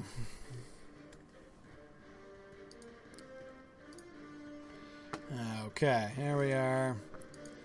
Yeah. Take me in here. Okay. Expand my window here. Okay. Excellent. Okay. Very good. I'll see Amy's Revenge says there she is. It's 20 after 9 in your time zone, right? So you must be Mountain Time Zone or in Arizona. So there you are. Okay, hey, look, I did make it to the Shire. Not bad. All right. So here we are in Hobbiton. I gotta orient myself. There's the Stable Master. Okay, so here is downtown Hobbiton. It's not usually this crowded at this time of night. But you can see that Hobbiton, of course, it just means town of hobbits, right? It's from that the naming trend that he had in the Shire, in The Hobbit, when he just named things basically common nouns, right? The water, the Shire, or no, he didn't use the Shire. Hobbiton, the wood, the hill, all that kind of thing. So this is. You've got me on follow. Okay, that's good. That's one way to keep up with me, I guess. So here's the postman over here, right? There's the mail service, which we know gets a lot of use. This, of course, with the sign, which is harder to see at night, but we can see this side of it, right, is the ivy bush, right? You can tell by the pub sign here, right? Standing right outside the ivy bush. And it's funny, people always forget about that. Not always, but people often forget about the ivy bush. Like the Green Dragon is the inn that gets all the press, right? Because of the joke that Ted Sandyman makes, right? There's only one dragon, in Bywater, and that's green, right? But of course, the Green Dragon is in Bywater. In Hobbiton, it's the ivy bush, which is where the gaffer is. And here's Daddy Two-Foot, one of the Gaffer's interlocutors, who is standing outside. He's got a ring over his head because he has it's a Yule quest, isn't it? A special quest line for the Yule Festival, which is going on right now, or just at the tail end of it anyway.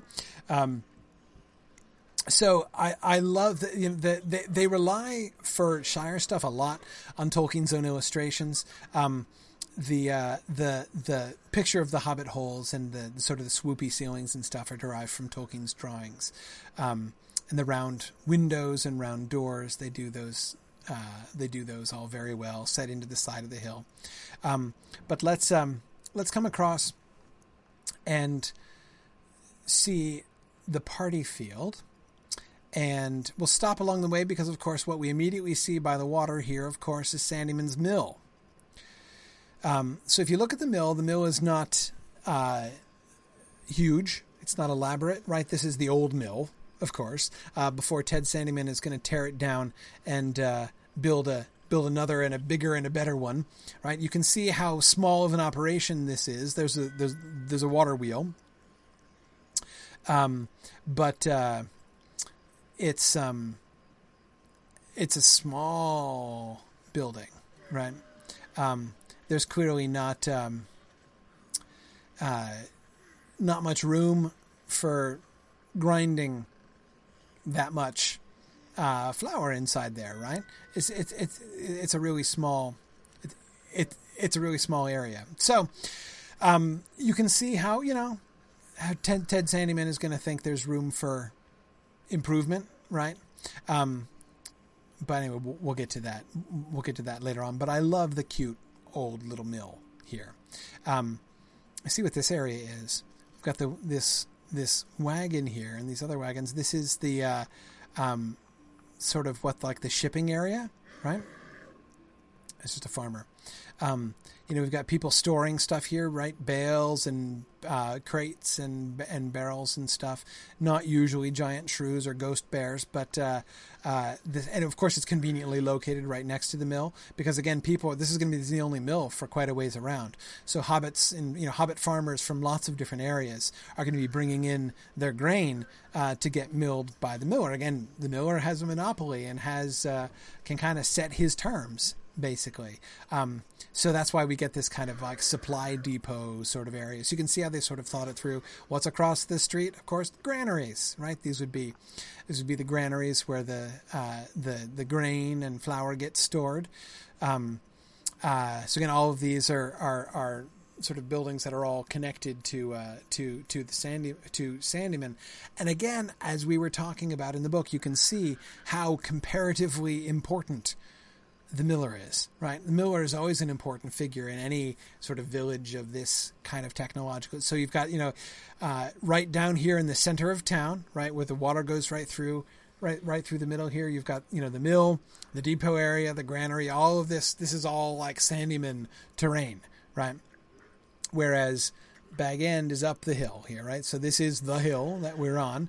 And Bag End is up the hill, and Bagshot Row. I love how Bagshot Row is envisioned. I'm sorry. Okay, there we go. Okay.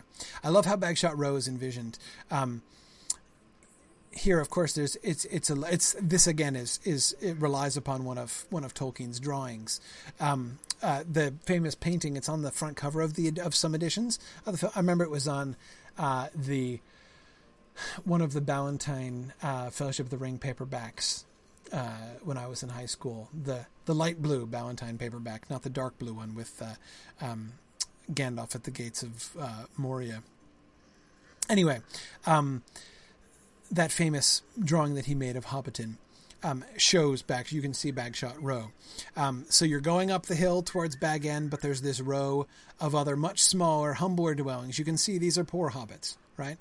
One door, one window in these little holes that are set into this sort of layer of the hill. So notice also that by this logic, the gaffer, whose house this is, of course, we know the gaffer's address, right, is number 3 Bagshot Row. So you can see, of course, that they have very carefully made it the third house from the main road here on Bagshot Row.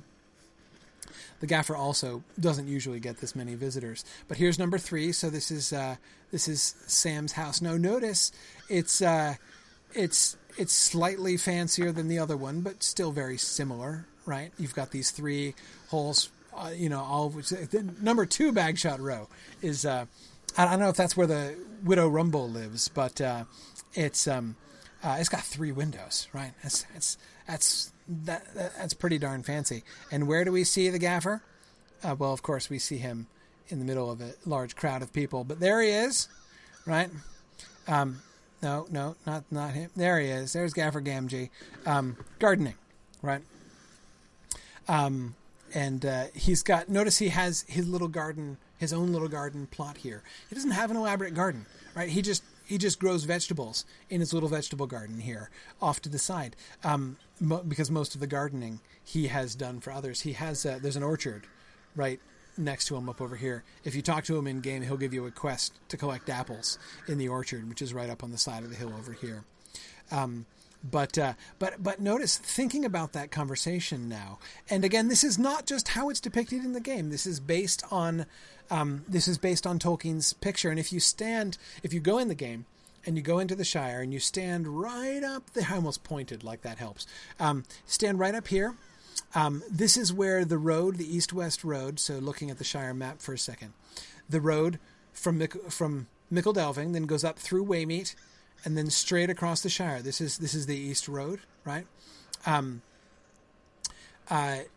Goes through just past Bywater. Doesn't go through Hobbiton. Goes past Bywater, and then south of Budgeford through Stock, across the Brandywine Bridge and out towards Breeland. If you're going on that bridge, that road rather, that cuts right up here, right before the sort of swoopy path that comes down here. If you stand right up there and look in the direction look towards the hill where we're currently standing, that view looks a lot like that famous painting that Tolkien made. You can see it's really carefully modeled. The proportions are not exactly the same because Tolkien didn't always proportion things perfectly. Anyway, so as I said, it's based on Tolkien's own drawings, and so the Gaffer lives up here. He's got a decent enough view, right? But what does he see?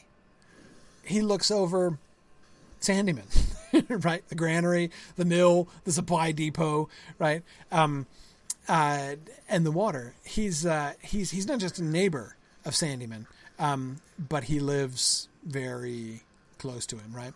Well, let's carry on up the hill. Let's go around. I want to cut straight up. Let's go around and go into the party field, as it was described there in Chapter 1. So here's the main path up the hill, up towards Overhill. And again, this Shire map is very close to the map that Tolkien included, of course, in the Fellowship of the Ring.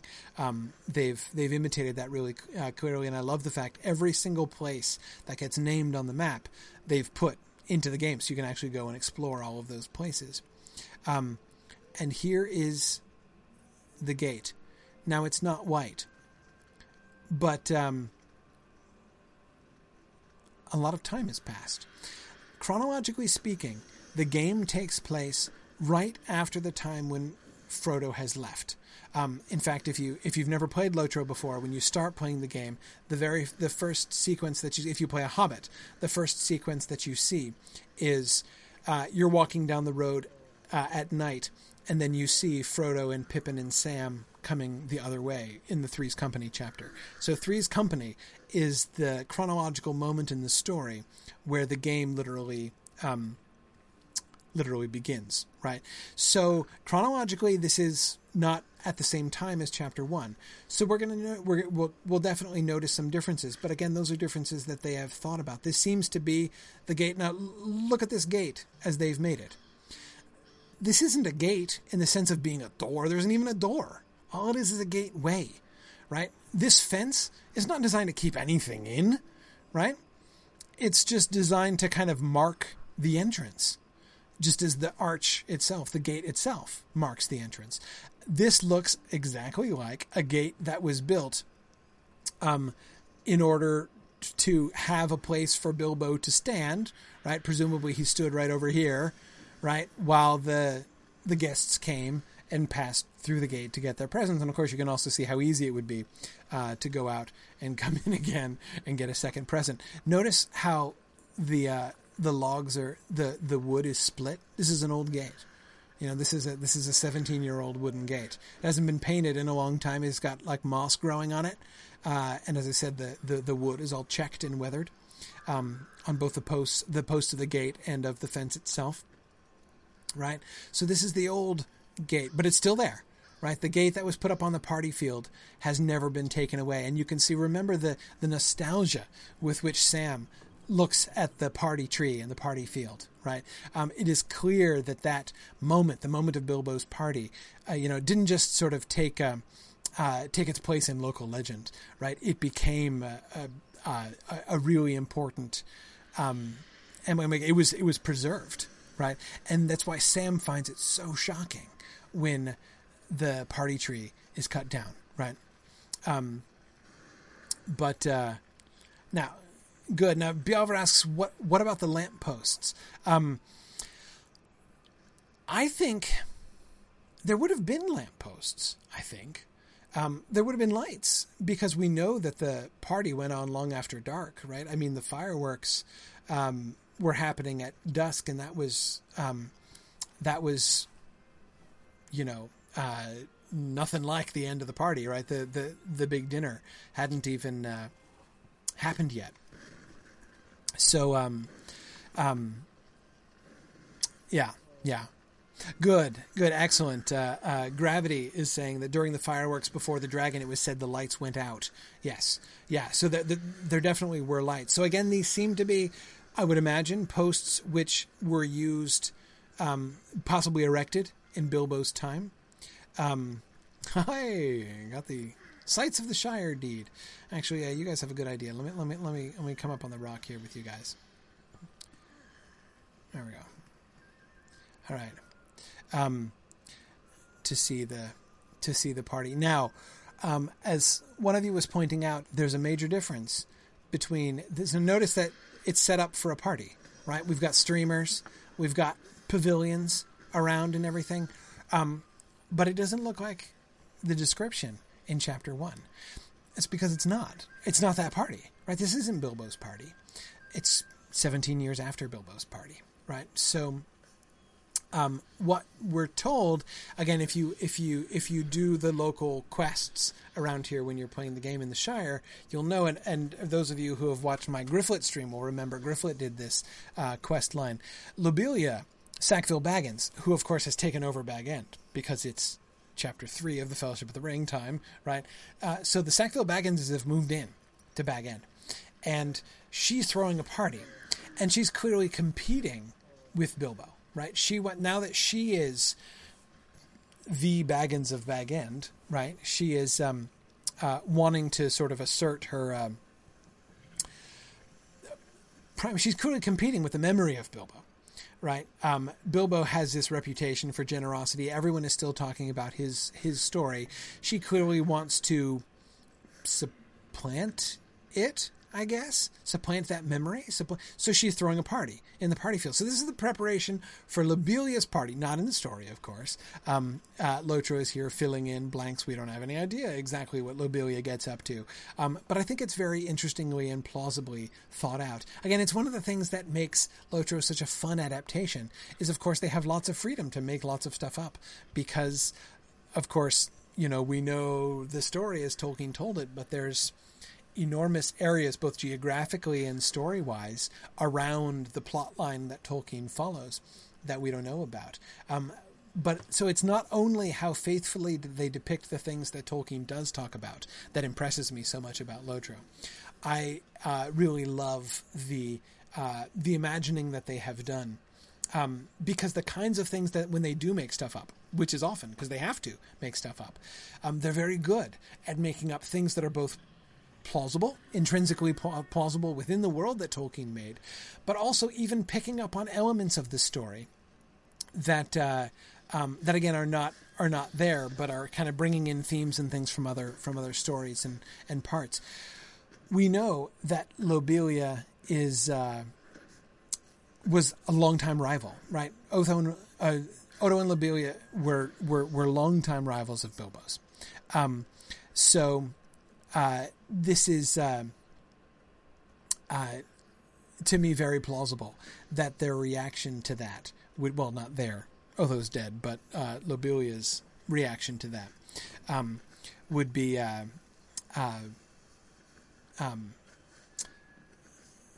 to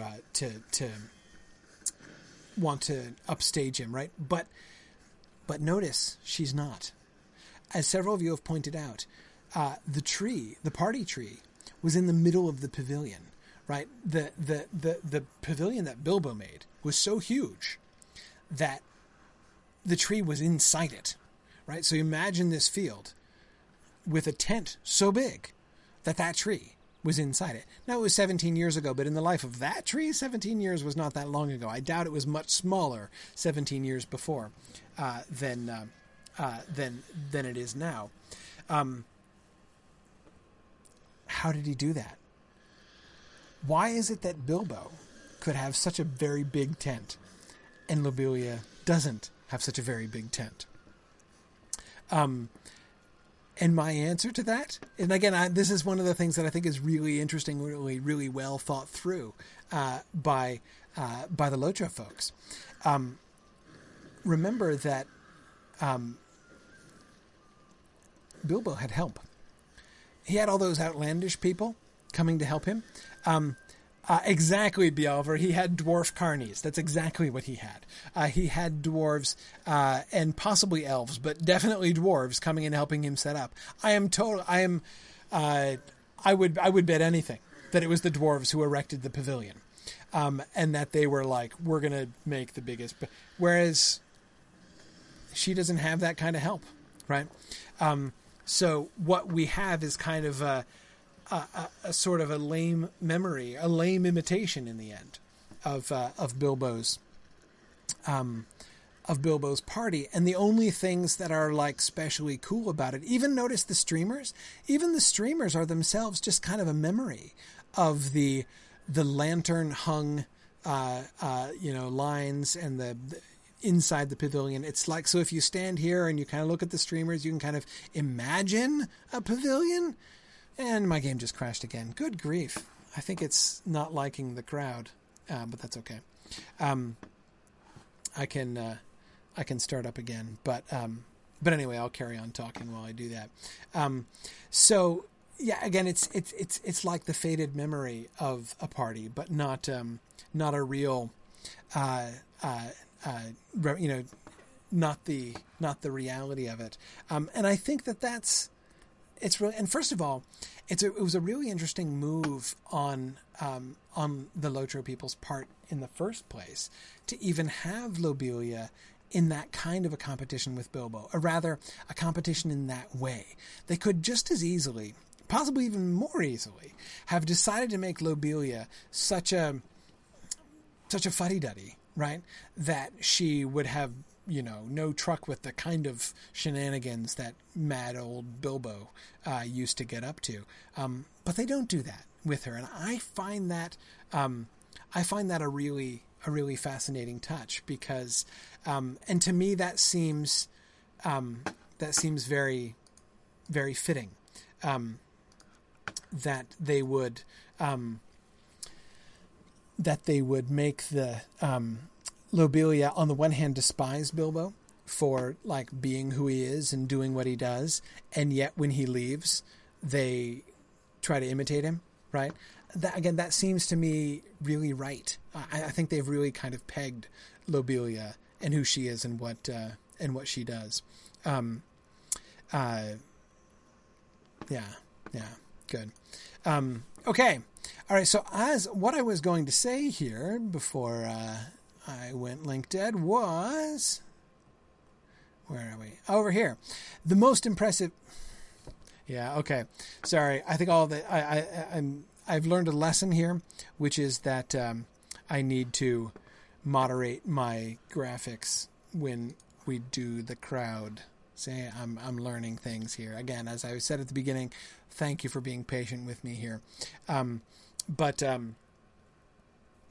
Anyhow, yeah, so... oh, by the way, kudos to John Ostglass, another great screen name. I know what that one is. I have no doubts about what that one is a reference to. But I love John Ostglass, and the sort of the myth of John Ostglass is my favorite part of that book.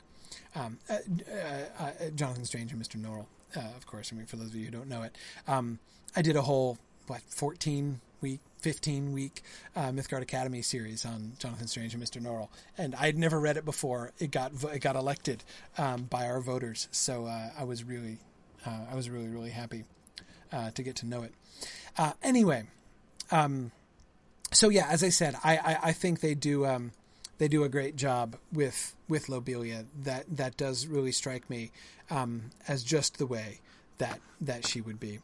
Okay, all right. Let me look at my graphic settings before I go in here. I want to do. Which is the setting I want to change? I know this is like super gripping, isn't it?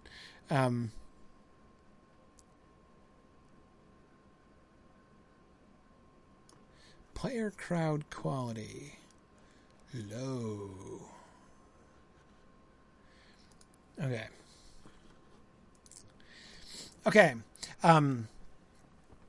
Oh, good, John. John. I just called you John for short.